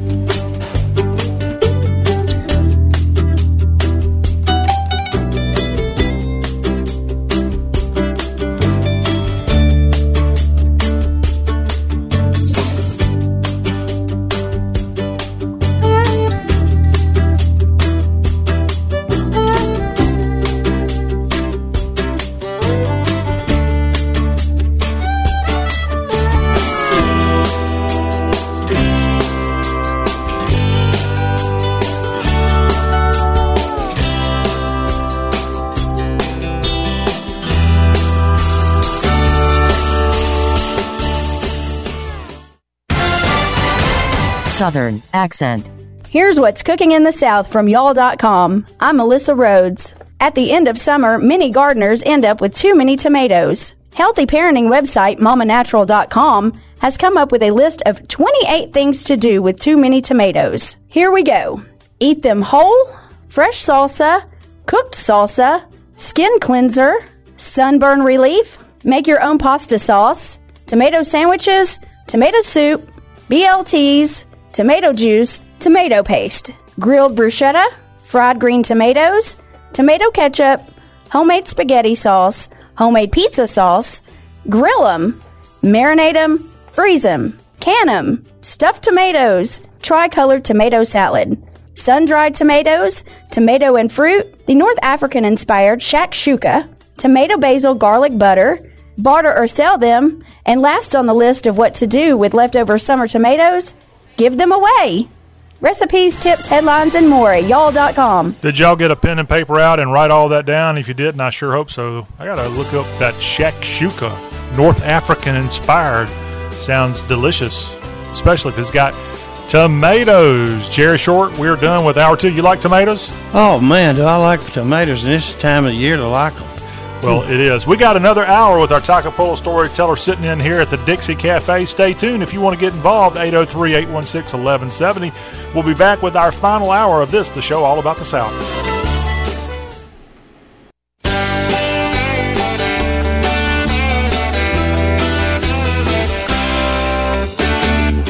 And we got this last hour with Jerry Short right here at the Dixie Cafe. We are Y'all Talk with a Southern accent. I'm John Raw with Mr. Short, the Takapola storyteller, and looks like you got something to say here entering hour 3. Thank you for all your good work you're doing. And, you're sounding really good back there, looking good. I don't know about that. And speaking of looking good, well, let the audience decide just how good we look. Go to Facebook right now. There you go. And if you go there, look at y'all.com on Facebook, and the interview that we just did with you in the hour 2 portion of today's show, you can watch us, Jerry. How about that? That's pretty good if they don't think I'm Steve McQueen in the Blob. I don't think so. Also, that will be posted at y'all.com later. It's Y'all Talk with a Southern accent. We are here. We're having a good time. We want y'all to come see us here when you're passing through at the Dixie Cafe. In fact, Jerry, you and I talked to some good folks from Richmond, Kentucky. Boy, wasn't that fun. Earlier today. They were passing through here right before we went on air, and they were headed to Tunica, Mississippi for a little and action. they might be passing back through here in a couple of hours, Yeah. all out of money. It's heading backwards. Yeah, or they could be striking it rich. Have you ever known anybody that went to Tunica and made lots of money? Oh, yeah. Yeah, I mean, I've known people that they outlawed. They were so good they wouldn't even let them play. And I know a couple of guys in the town that my son lives in that he would win so much at what game? Anything. He learned them all. And there was another boy that studied law at the University of Mississippi, and he was under a trust fund, and he studied everything to space law and then run out of law. So he just stayed at the casino and didn't practice any law, and he won all the time till they outlawed him. What a lucky guy. What's he doing now?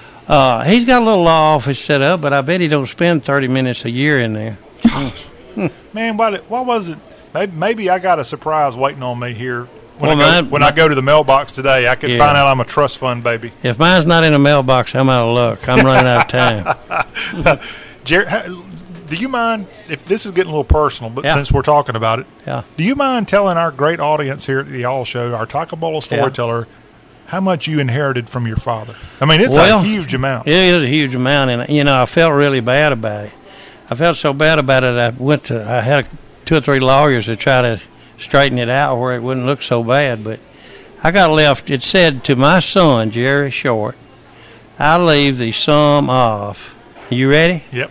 Now don't get shocked out of your seat. I'm going to give it a drum roll. I leave the sum of $1. $1 US? $1 US, and that was in actually the will was read in the very first of 70. This was your January biological 7th. and that was only my father. Biological, and I was an only child. So I wouldn't even had to split it. And he had about 360 acres and about 100 head of Hereford cattle and a liquor store. And I don't know how much money was in old cans around the farm, but I'm sure he had some stuck out because he was pretty tight.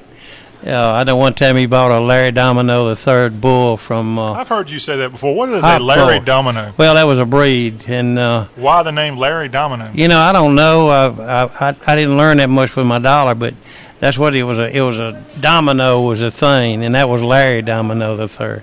But there was Domino was a breed line. Oh, okay. And I tell you who else bought there was Susan Hayward, if anybody remembers that old name from Hollywood. But she would buy in Senatobia. This guy had a really good line. Well, anyway, the story is that my daddy, he bought a 10,000. Who you love, even though he left the dollar. Oh yeah, I love him. You know, World War II veteran, fought at Normandy and fought in the Battle of the Bulge, and I went all the way to Russia line. So, you know, and came home. But anyway, the situation was that he gave $10,000 for a Larry Domino III bull off of Larry Domino III. It was a yearling, and he'd put those papers that he'd buy from them in a cigar box and look at them every night. Well, our house probably cost $2,000, and that bull calf cost $10,000. So, you know, that kind of upset me just a little bit, but not a lot, you know. But that's, you know, everybody to their own, and that's where he wanted to spend his money. And he was a boxer in World War II and won a bunch of money, and came home and bought a herd of cattle and grew them from that and made lots of money. But that dollar didn't go very far, John. No, I hope it. I hate that for you. Well, those things happen. Yeah, but you got a good attitude about it. Oh, I have to. Jerry Short is our Tacopolo storyteller. That is not a story. That is a true story. That is story. The absolute truth. I can pull the documentation on that. His daddy left him $1 in his will, and he was an only child. That's what stings. Man, that's awful. Yeah. Goodness gracious. And his mom had died earlier. She died 4 months before that, actually in August, about this time. And he died December 31st of the same year. And they were divorced. She had an employment agency in Memphis in a Steric building. She took her daddy's farm she sold and asked me did I want it, and I said, no, I'll be working in South Louisiana offshore all my life. Next thing I knew, I'm back up here looking at paperwork on somebody selling it and selling the timber only. And, you know, that was in the 70s, and this happened in 64. And the timber alone was worth $1,200 an acre. That'll get you sick. Have you ever, to quote a guy named Fred Sanford, has anybody ever called you a big dummy? Used to call me just I can't repeat some of those words I've been called.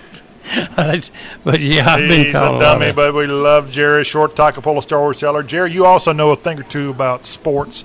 And here, as we start off our final hour on this Getting the Week Going edition of Talk with a Southern Accent, let's dive into some sports news here. And we'll start it off with some Kentucky Wildcat football quarterback news. As Joey Gatewood has left Kentucky's program, he's entered the NCAA transfer portal. And I'm not trying to read between the tea leaves here or between the bluegrass. I would think Gatewood's decision comes after Penn State transfer Will Levis has been named UK's starting quarterback for 2021. I'll go along with you on that, and I'm also reading between the tea leaves that evidently they're planning on throwing the ball a lot. You think? Didn't you have a receiver transferred also? I don't know about that. Earlier I thought you mentioned a receiver, and then you got that quarterback. It sounds to me like that Stoops wants to throw the football. He just might want to do that at UK. UK trying to get back bowling and get to that double-digit win mark in 2021.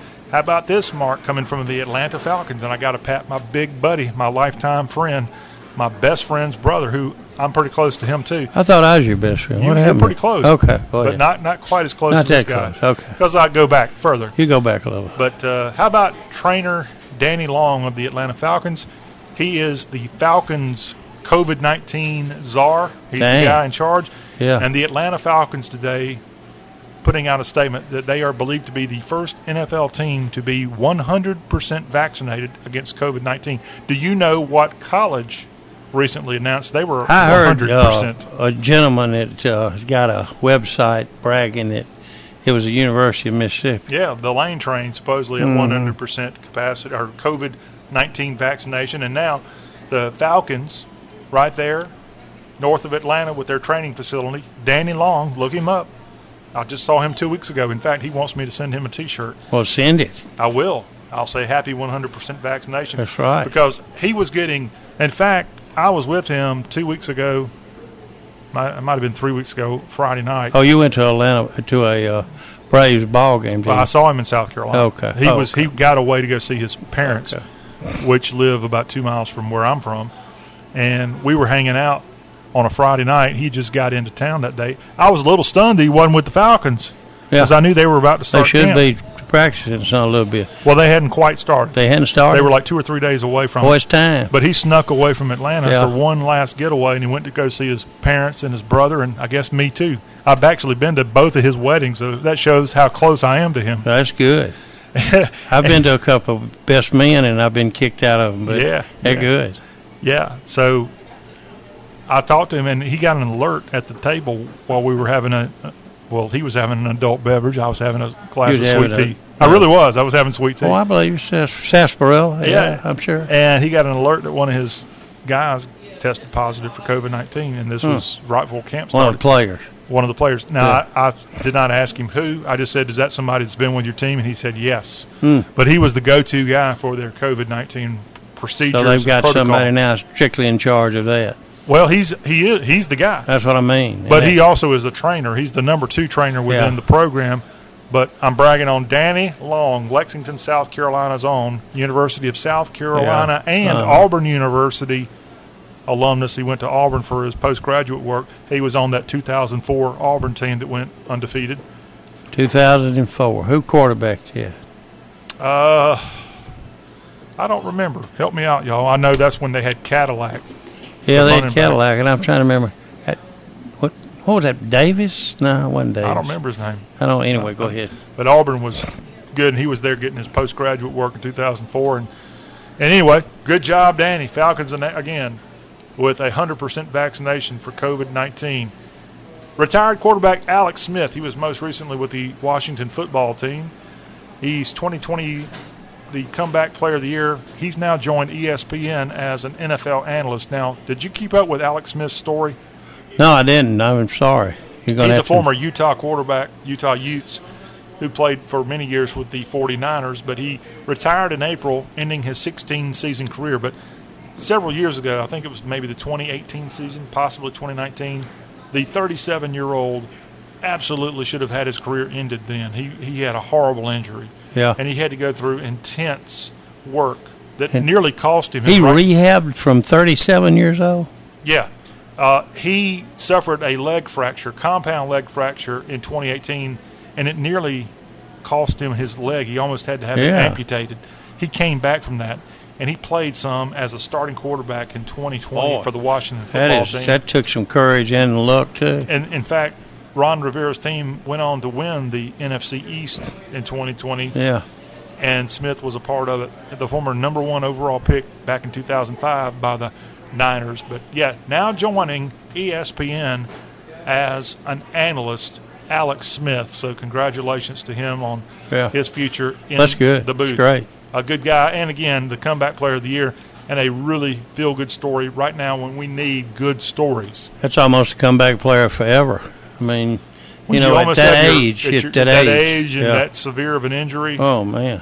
He did it with his kids and his wife in attendance. I remember seeing that clip from last year. Way to go, Alex Smith. This is Y'all Talk with a Southern Accent. When we come back, speaking of the University of South Kakalaki, Danny Long is an alumnus, the trainer for the Falcons, but he also joins a whole list of great alumni of USC Columbia.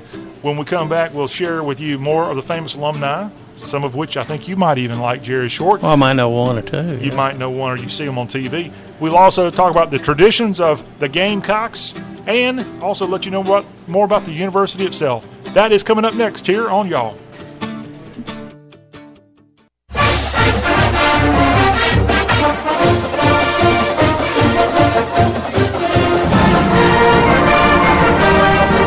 The Y'all Show is on the road and stopping by 44 of the South's great college football towns as we get y'all ready for the start of the 2021 college football season. Tailgates, traditions, fight songs. Can you feel the excitement? Here's Y'all Show host John Rawl to fire y'all up with today's great Southern College Football Showcase. And today, stop number 29 on our 44-city tour across the Southeast. We're in my birth city, Columbia, South Carolina. It's the South Carolina Gamecocks of the Southeastern Conference. I am joined today by Jerry Short, our Takapola storyteller, who's covered a few ball games within the friendly confines of Williams-Brice Stadium. And right here in this hour 3 of today's Y'all Show, as we talk about Cocky and the Gamecock Nation and more, well, we need to be in the right spirit. And to do that, Jerry, we're going to play the fight song. But before this segment is over, I'm going to play a song that actually is probably the number one tradition for South Carolina Gamecock football games, and it has a connection to that sounds like Elvis. One Elvis Presley. But that's coming up. But up first, it's the fight song, of which I know the words, most of them, I think. I bet you do. Hell to It'd be our like me knowing colors Dixie. of garnet gets black, and when it gets rough, that's when the cocks get going. Hell to our colors of garnet and black, in Carolina pride have we. And this is where I get a little rusty. Yeah. Talk to the goal line. USC will win today. Go Cox. So let's give a cheer. Carolina is here. The Fighting Gamecocks lead the way. And Jerry, you're an old timer. That song is a facsimile, if you will, of an old song called "Stepped to the Rear." Do you remember an old song from the 20s or 30s called "Step to the Rear"? Boy, that gets even back. That's before Elvis. Before Glenn Miller. Yeah, it was somewhere in that time period. Yeah. But yeah, "Step to the Rear" was the inspiration behind the Gamecocks fight song, and that's part of the fun that we'll have with Jerry here for the next few minutes as we discuss South Carolina, the latest stop on our tour across the Southeast. And again, I'm from that part of the world. I'm not trying to make this about me, but I know a fair amount about South Carolina football, and I know, frankly, the tradition when you get into that, which we will big in a minute, it's really neat stuff. Mm-hmm. I'm sure it is. It's neat stuff, but I will tell you, as a guy up with it, yeah. As a guy who grew up with it, yeah. As much as I like 2001 and the entrance into the stadium, that was built and created in 1983. That's the first year that came out. Elvis' death. That came out in 83. That came out at LSU, didn't it? The Cockabooses, of which they're known for there at Williams-Brice Stadium, that was created somewhere about the time they joined the SEC. With the cabooses. Yeah, the Cockabooses. Yeah. All those things are neat, and they're all part of college football tradition. But as a guy who liked this team growing up, the Clemson fans would laugh. Yeah. Nothing's better than running down the hill. Which, to their credit, it is something they started. Well, if they started and touching the rock. They have a rock. Let me ask you, when did South Carolina and Clemson, I think growing up as a kid in the 50s and 60s, I didn't remember them having this big rivalry like LSU and Ole Miss had at that time.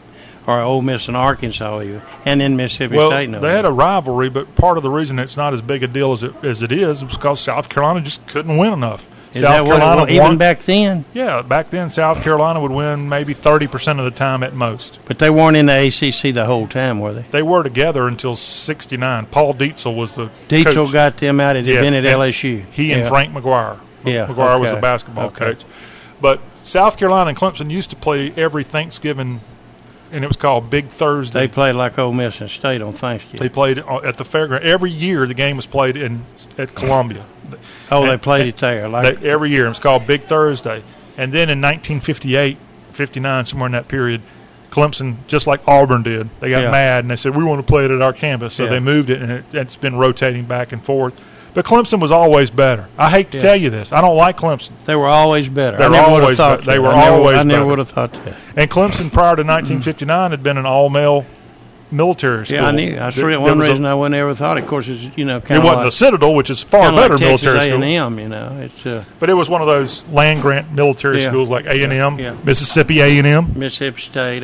Auburn had a military component, but Clemson was an all-male school. I guess LSU was one also. Yeah, they had something like that. They had a land grant. Auburn was a land grant. Florida was a land grant. But in the end, Clemson was and still always, other than the 5 years that Steve Spurrier's teams beat Clemson in 2000. Did he beat 5 consecutive years? He did. And now Clemson's already matched that for probably multiple times. No wonder they named that indoor practice facility after Steve Spurrier. Didn't they name it after him? I saw his name somewhere in that area when I drove by. There's something named after he and his wife. Right there in that area. But it was originally named the Long Family Practice Facility. And something's happened with the Long family. And it's not Danny, who I was just talking about. Yeah, it's a different There one. was a pharmacy in the Columbia area, and it's what's crazy is they moved about 20 minutes away from their original location and built one in my hometown, Lexington, and they made a big deal out of it. And within 2 years, the place was shut down. In fact, all of their pharmacies were shut down. I don't know what happened to the Long family, but that was the gigantic indoor practice facility that's just been built in the last 4 years. CVS or something like that. I don't know what happened, but they sure supposedly gave them a lot of money. Yeah, I guarantee. Speaking of that, I'll tell you a funny story since we're talking about South Carolina and money here with our Toccopola storyteller, Jerry Short. How about this story, Jerry, that's sort of Gamecock athletics related, but it's just something we all need to be reminded of. So one of the most famous alumni of the University of South Carolina is Darla Moore. Darla Moore. Darla. Is that a female Darla? It's a Darla. D-A-R-L-A. Darla Moore. Okay. She's about 70. She is from Lake City, South Carolina. And she has been very successful in life. And she's married successfully, too. To help illustrate how successful she is one of 2 women who are members of Augusta National Golf Club. I know the other, yeah. The other one is Condoleezza Rice. Yeah. But Darla Moore is the other female. And she made a lot of money on Wall Street or something like that. The business school was named after her about 10 years ago. And they have this painting of Darla Moore hanging there that's, I've been told, probably about half the size of a football field. But she's still alive. She's still alive. Yeah. But her mom's not. Yeah. And a couple of months ago, her mama died. And Darla Moore, who's given tens, if not hundreds of millions of dollars to her alma mater, did not receive a sympathy card or a call or anything from the University of South Carolina when her mama died. Hope she got more than $1. Yeah. But Clemson did send her a sympathy card or flowers or something. I'd have been there in person, President. She was ticked, to say the least. So I'm only bringing that up today. That kind of knocked some of the if you've out. given, well, I don't know Donations. exactly what happened, but they've had a leadership change in the last couple of months. The president is out. Yeah. In fact, here's another stupid thing coming from the administration of the university. They hired a guy who was actually a former general. I was actually impressed they hired I remember that. a 3-star general to come in and that- West Point alumnus. That's what you needed, you thought. And so he had to tread through the whole Darla Moore crisis because I guess it falls on him for not showing up to the funeral or sending a flower or doing something. When Clemson did, and I'm sure other colleges in the state did, send sympathy when her mama died. But guess what? Back in late May, I guess, or early May, whenever commencement was this past spring, this president of the University of South Carolina was the featured commencement speaker because last year, which would have been his first year, he didn't really have a chance to do commencement because of COVID. Yeah. So this year he was the main speaker. And at commencement, at his own college. He's a lieutenant general? He's a retired lieutenant general who's now college president. Yeah. And a lot of woke people didn't want him to be hired when he was hired 2 years ago because they thought it should go to, frankly, a woman or a woman of color. And so this guy gets up and speaks before the people, his really first big appearance after being on the job, not just for a couple of months. He'd been there 2 years, but he hadn't had a chance to get out and do a big speech like a commencement speech, kind of an important role. Yeah. In the commencement speech, he made mistakes, but the most egregious mistake he made was he called the University of South Carolina, his own employer, the university, and he did it more than once. He called it the University of California. My gosh, he wasn't having dementia, was he? I don't know. But how could you call your place where you're the president of? I know how our president of the United States does that, but I don't think the president of that university should do that. Yeah. Goodness gracious. Let's just say he was out of there pretty soon after that. I would bet so. Yeah. You know? I mean, it would be time to I go. would even feel sorry for him if he called it accidentally University of Southern California because they Throw are it together. They SC. are the kind of the similar in He name. should have just said SC. But he called it University of Southern, or rather just the University of California, among other mistakes he made. So he ended up stepping down. And he also got accused, and rightfully so, of plagiarizing a portion of his commencement from a very famous commencement How address. old a gentleman was this three-star Bob Caslin was his name. And let me double check here. I mean, you'd think the way he's talking there, he would be at least 60 plus, maybe 70. Yeah. 65 is what I see as Robert Caslin. Yeah, now former president of the University of South Carolina. What a bad story. But here on the Y'all Show, we're actually here to talk positive about what's going on across the South Carolina landscape, the Gamecock series. As we were talking with Jerry Short, our Takapola storyteller, the Gamecocks are today's featured school. Stop number 30 on our 44-city tour across the Southeast. By the way, on Tuesday's Y'all Show, it's the Georgia Institute of Technology. I know them pretty well. I'm the Ramblin' Wreck from Georgia Tech. Yeah, they sure did. They beat Ole Miss in the 53 Sugar Bowl. Yeah, they did. Georgia Tech Tuesday. I could have been. Georgia Tech Tuesday. Wednesday we'll be in College Station to talk about the Aggies. Thursday, Charlottesville at UVA.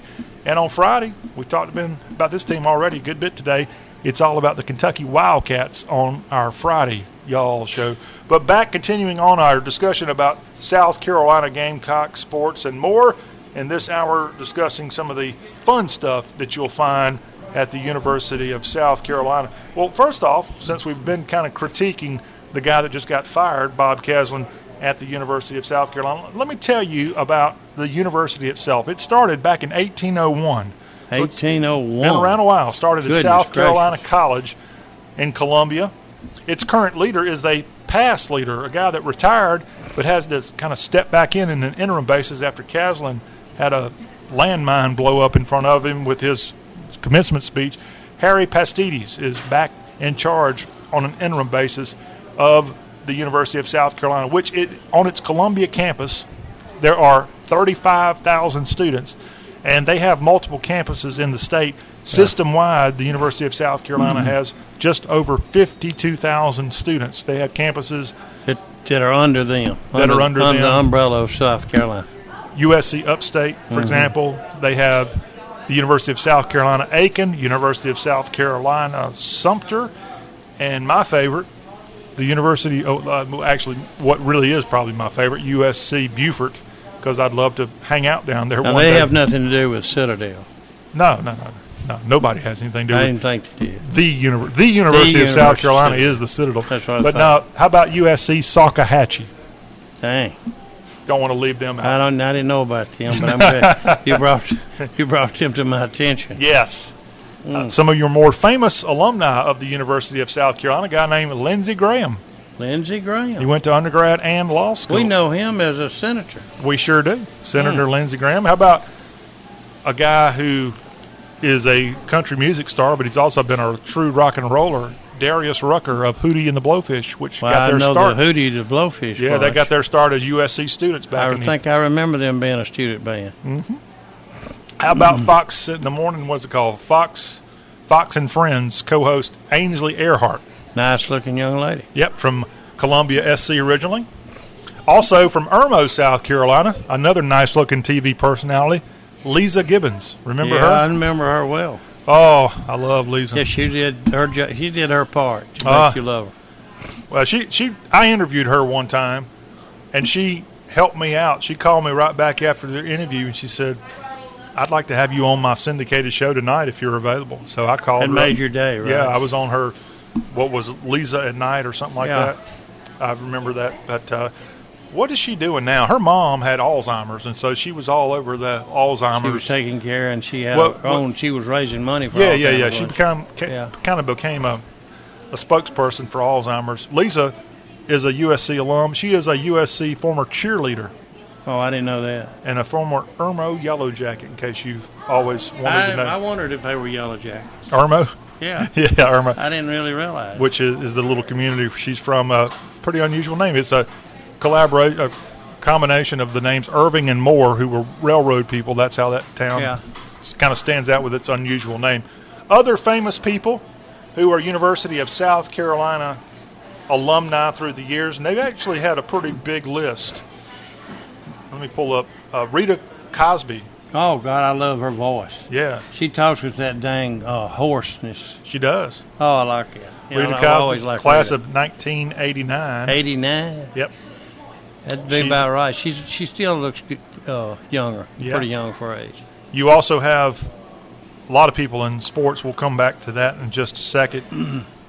In the world of business, Hootie Johnson, who was once the chairman of Bank of America, he was once the chairman of the Augusta National Golf Club, class of 1953, is a University of South Carolina alumnus. The late owner of the Houston Texans, a guy who made his fortune in Texas in the oil industry, Robert McNair. He was the owner of the Houston Texans, and when they were in Dallas? No, the current NFL. Oh, the current, okay. Yeah. And he was a former Gamecock football player. Also, you have the president of, I didn't even know this, the president of Charlotte Motor Speedway, a big name in the world of NASCAR, Humpy Wheeler, is a Gamecock. In the world of politics, we mentioned already Lindsey Graham. How about Lee Atwater? Do you remember him? Yeah, well, sure. He was a spokesperson for Bush, and he died of cancer at a young age. Yeah, he sure did. He also really, went to Newberry College. Really a good guy. I like Lee. But Lee Atwater, big kind of a Republican figure back in the 80s, a University of South Carolina. I didn't know where I knew he was from the East Coast, but I didn't. Andrew Card, a guy who also worked for George W. Bush, he is a Gamecock, class of 1971. Guy that you see on TV a lot these days is Bakari Sellers. He got his law degree at the University of South Carolina. And then you also have a guy who got his law degree there, the longtime U.S. Senator from South Carolina, Ernest Hollings, undergrad at the Citadel. Ernest Hollings was a South Carolina alumnus as well. And then when we circle back to some of the athletes, how about in basketball, the greatest basketball player to ever go to USC Columbia, Alex English. Do you remember that name?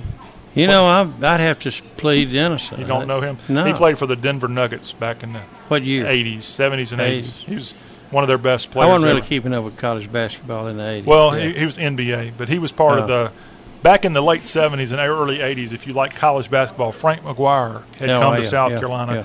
And I remember when Frank McGuire was there. And he had players like Bobby Crimmins. Yeah, he had good teams. He had Mike Dunleavy, who's gone on and had a long career in the NBA. They were in the same conference then, I believe, with Southern Miss. They were in the, and that was in the 80s. Yeah. That was in the 80s. Yeah. But they were actually in the ACC. They won the ACC tournament, which was the way you won the conference, and they literally pulled out like days later because they got in a dispute, and they became an independent for many years. In the world of football from Gamecock land, how about Sterling Sharp, one of the only players who has his number 2 retired? Certainly I don't know that name. You do know that name? Yeah. You know, Sterling Sharp, Shannon's older brother, yeah, was a tremendous wide receiver for the Gamecocks. He had his number retired right when he was graduating. Yeah. They went ahead and retired it. Yeah. And it wasn't because he was dying, or it wasn't because just retired it. They just because he thought he deserved it. Yeah, he played years 85, 86, 87, 87. I went to his final college game, which was a Gator Bowl game against the LSU Tigers, a game the Tigers won in Jacksonville. Other Gamecock football players through the years worth a shout-out here is a couple of really good players. How about a guy who I don't think is that great, Jadeveon Clowney. Remember who? Jadeveon Clowney. What year? He went in the NFL in 2014. He was the number 1 overall pick by the Texans. I don't think he's that good because he always takes plays off, and he's always switching teams. Yeah, he changes teams every year. Yeah, he's a big, massive football player, but Jadeveon Clowney that leaves some work out there. One of my favorite players growing up was Brad Edwards. You might remember Brad Edwards as the guy who played for the Washington Redskins, helped win the Super Bowl for the Redskins back in the 80s. He's a former Gamecock football player. Also, going way back, Alex Hawkins played for them. Alex Hawkins played. You remember him? Yeah, sure. Yeah. Okay. All right. But he played for the Bears later, and something. He like may that? have. He may have. You know, that's a little bit before my time, but yeah, he was. Troy, maybe. He played for the Colts and the Falcons. Colts and the Falcons. Yeah. Alex Hawkins. Didn't he do some TV too? He may have. Another guy who played there was Dan Reeves. Yeah, I didn't know he played there. Dan Reeves, who was a quarterback and went on to be a Dallas Cowboy running back, I think. He moved in. And then Landry gave him a chance to be a coach, and Dan Reeves had a great career as the Broncos and the Atlanta Falcons coach. Staubach was there, wasn't he? Yeah, and he led the Falcons to the Super Bowl back in the late 90s. How about Heisman Trophy winner, 1980, George Rogers? Yeah, you can't forget him. 1980. Yeah, 1980. George Rogers winning the big trophy from a college football Who standpoint. played for South Carolina in 72? The year they beat the team I was pulling for. 72? No. I don't know. They beat us in South Carolina. Yeah, I don't know why we scheduled them. Yeah. And they just beat They us. played them a couple times. Well, remember, South Carolina had just become an independent Yeah, we played them twice. at that time. And period. they beat us. And I bet, The last play of 2 of the ball game. yeah, it happens in football. All right, let's talk about traditions, and we'll move on from South Carolina talk here with Jerry Short, our Toccopola storyteller, our special guest. One of the traditions that have started up, you talk about your school, the school Yeah. that you've seen lose to Yeah. South Carolina. You and I were together on a early September night in 2009 when this tradition really kind of kicked off. Sandstorm. That's that crazy song that South Carolina started playing when they beat a number 4 ranked Jevin Sneed quarterback, Yeah. Houston Nutt coach Gamecock football team. And they it started jumping up and down and spinning those towels. This crazy electronic dance song, Sandstorm, is a tradition now at South Carolina football games. It is. You remember that? Yeah, I That remember. game, that was the biggest win about they'd ever had at Yeah. that time. Oh, they blew Now, that the place next wide year, South Carolina beat a number 1 Alabama team. I think they were number 1 when they beat them. A tradition there at Williams-Brice Stadium is Cocky, the great mascot, born in 1980, and he's just one of the most lovable mascots you'll see. In fact, he's won mascot in the 80? best 1980s when it came out originally. That's about the time we started having mascots. And he's got a good nickname, Cocky. Cocky is the Gamecocks' nickname. We talked about the Cockabooses outside Yeah. of Williams-Brice Stadium. That's Seen on the them. They parked up there. that's on the south end zone. rail on the south end zone to the more of the southeast. That's right. That's a tradition there. Also, at South Carolina games, you got Tiger Burn. That happens when South Carolina plays Clemson. It's a tradition that goes back some 100-plus years ago where they light up a 30-foot tall tiger, and it is a way to show pride in what they hope that they beat the Clemson Tigers. Now, Clemson does a similar thing. They beat a drum or something for a couple of days when they had the Gamecocks on the schedule. Those are some of the traditions, again, of the South Carolina Gamecocks. But the game day tradition that probably stands out more than any was created in 1983 in his first season as the Gamecocks head football coach. Joe Morrison, who had been a wonderful New York football giant, actually his number retired from the Giants organization. He got into coaching and came into Columbia in 1983 and brought in a whole new style and a whole new look, new uniforms, new traditions, and more, and it just caught on. And in his second year in 1984, the Gamecocks had their best season they've ever had, where they went all the way to number 2 in the polls. And finished second. They didn't finish second. They got to number 2, and then they lost to Navy. That's that Navy. When you lose to Navy, you kind of go, your ship starts sinking. And that's what happened to Joe Morrison's in the 1980s.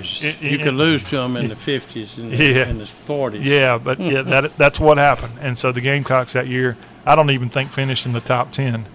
But that was a tough way to go in 1984. But Joe Morrison, the man in black, whose tradition still carries on there, one of the great things he brought on was this song, 2001: A Space Odyssey.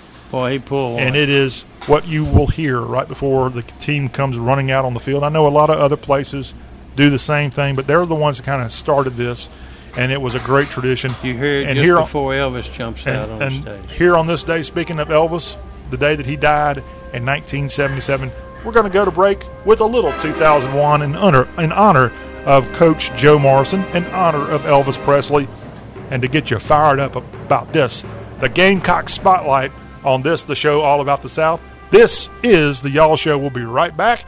Go Cox!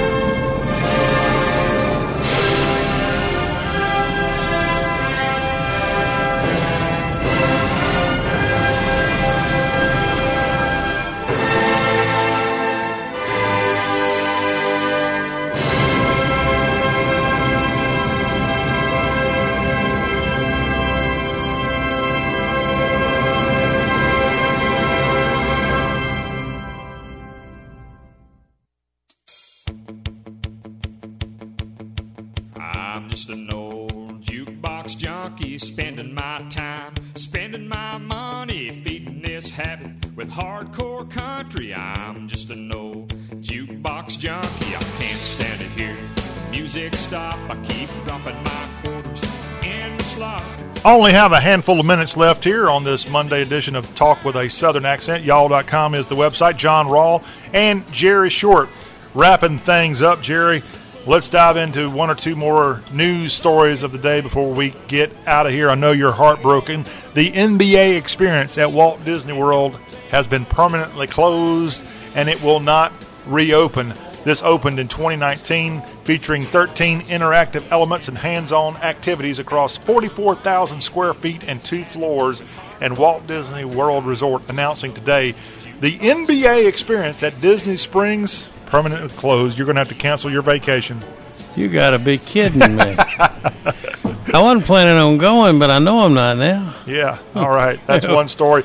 Also, how about this story out of Alabama? A car dealer there gives away $100,000 in vaccine incentives, and this comes after he nearly died of COVID-19. This is in Daphne on the eastern shore of Alabama. Sean Esfani is the owner of the SEAM Auto Group, and now he's overseeing this vaccine incentive program at Eastern Shore Toyota. People who are vaccinated are eligible for the $1,000 weekly drawings through October. The incentive program open to Mobile and Baldwin County residents, and it is aimed at pushing up the region's poor vaccination rates. But the 58-year-old, who is a heart attack survivor from his late 30s when he had that, he's now in good health, but he is trying to help out his local community after a rough run of it with COVID-19 and willing to give away $100,000 in vaccine incentives. What are you giving away these days? Well, I don't know, John. I'm going to have to be a little bit cheaper than him. We might go, since I can give about $1, maybe I can give 10% of that. Yeah, well, that is stories again coming to us today from throughout the Southeast with news, items, and more. We'll take a quick break. The Y'all Show comes right back. We'll wrap things up.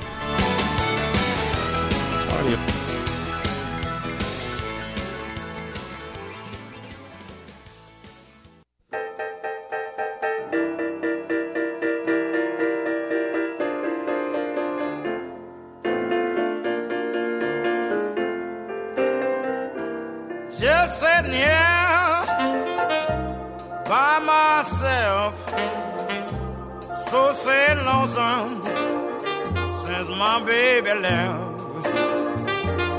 She's gone and I'm going home. I hate to be alone.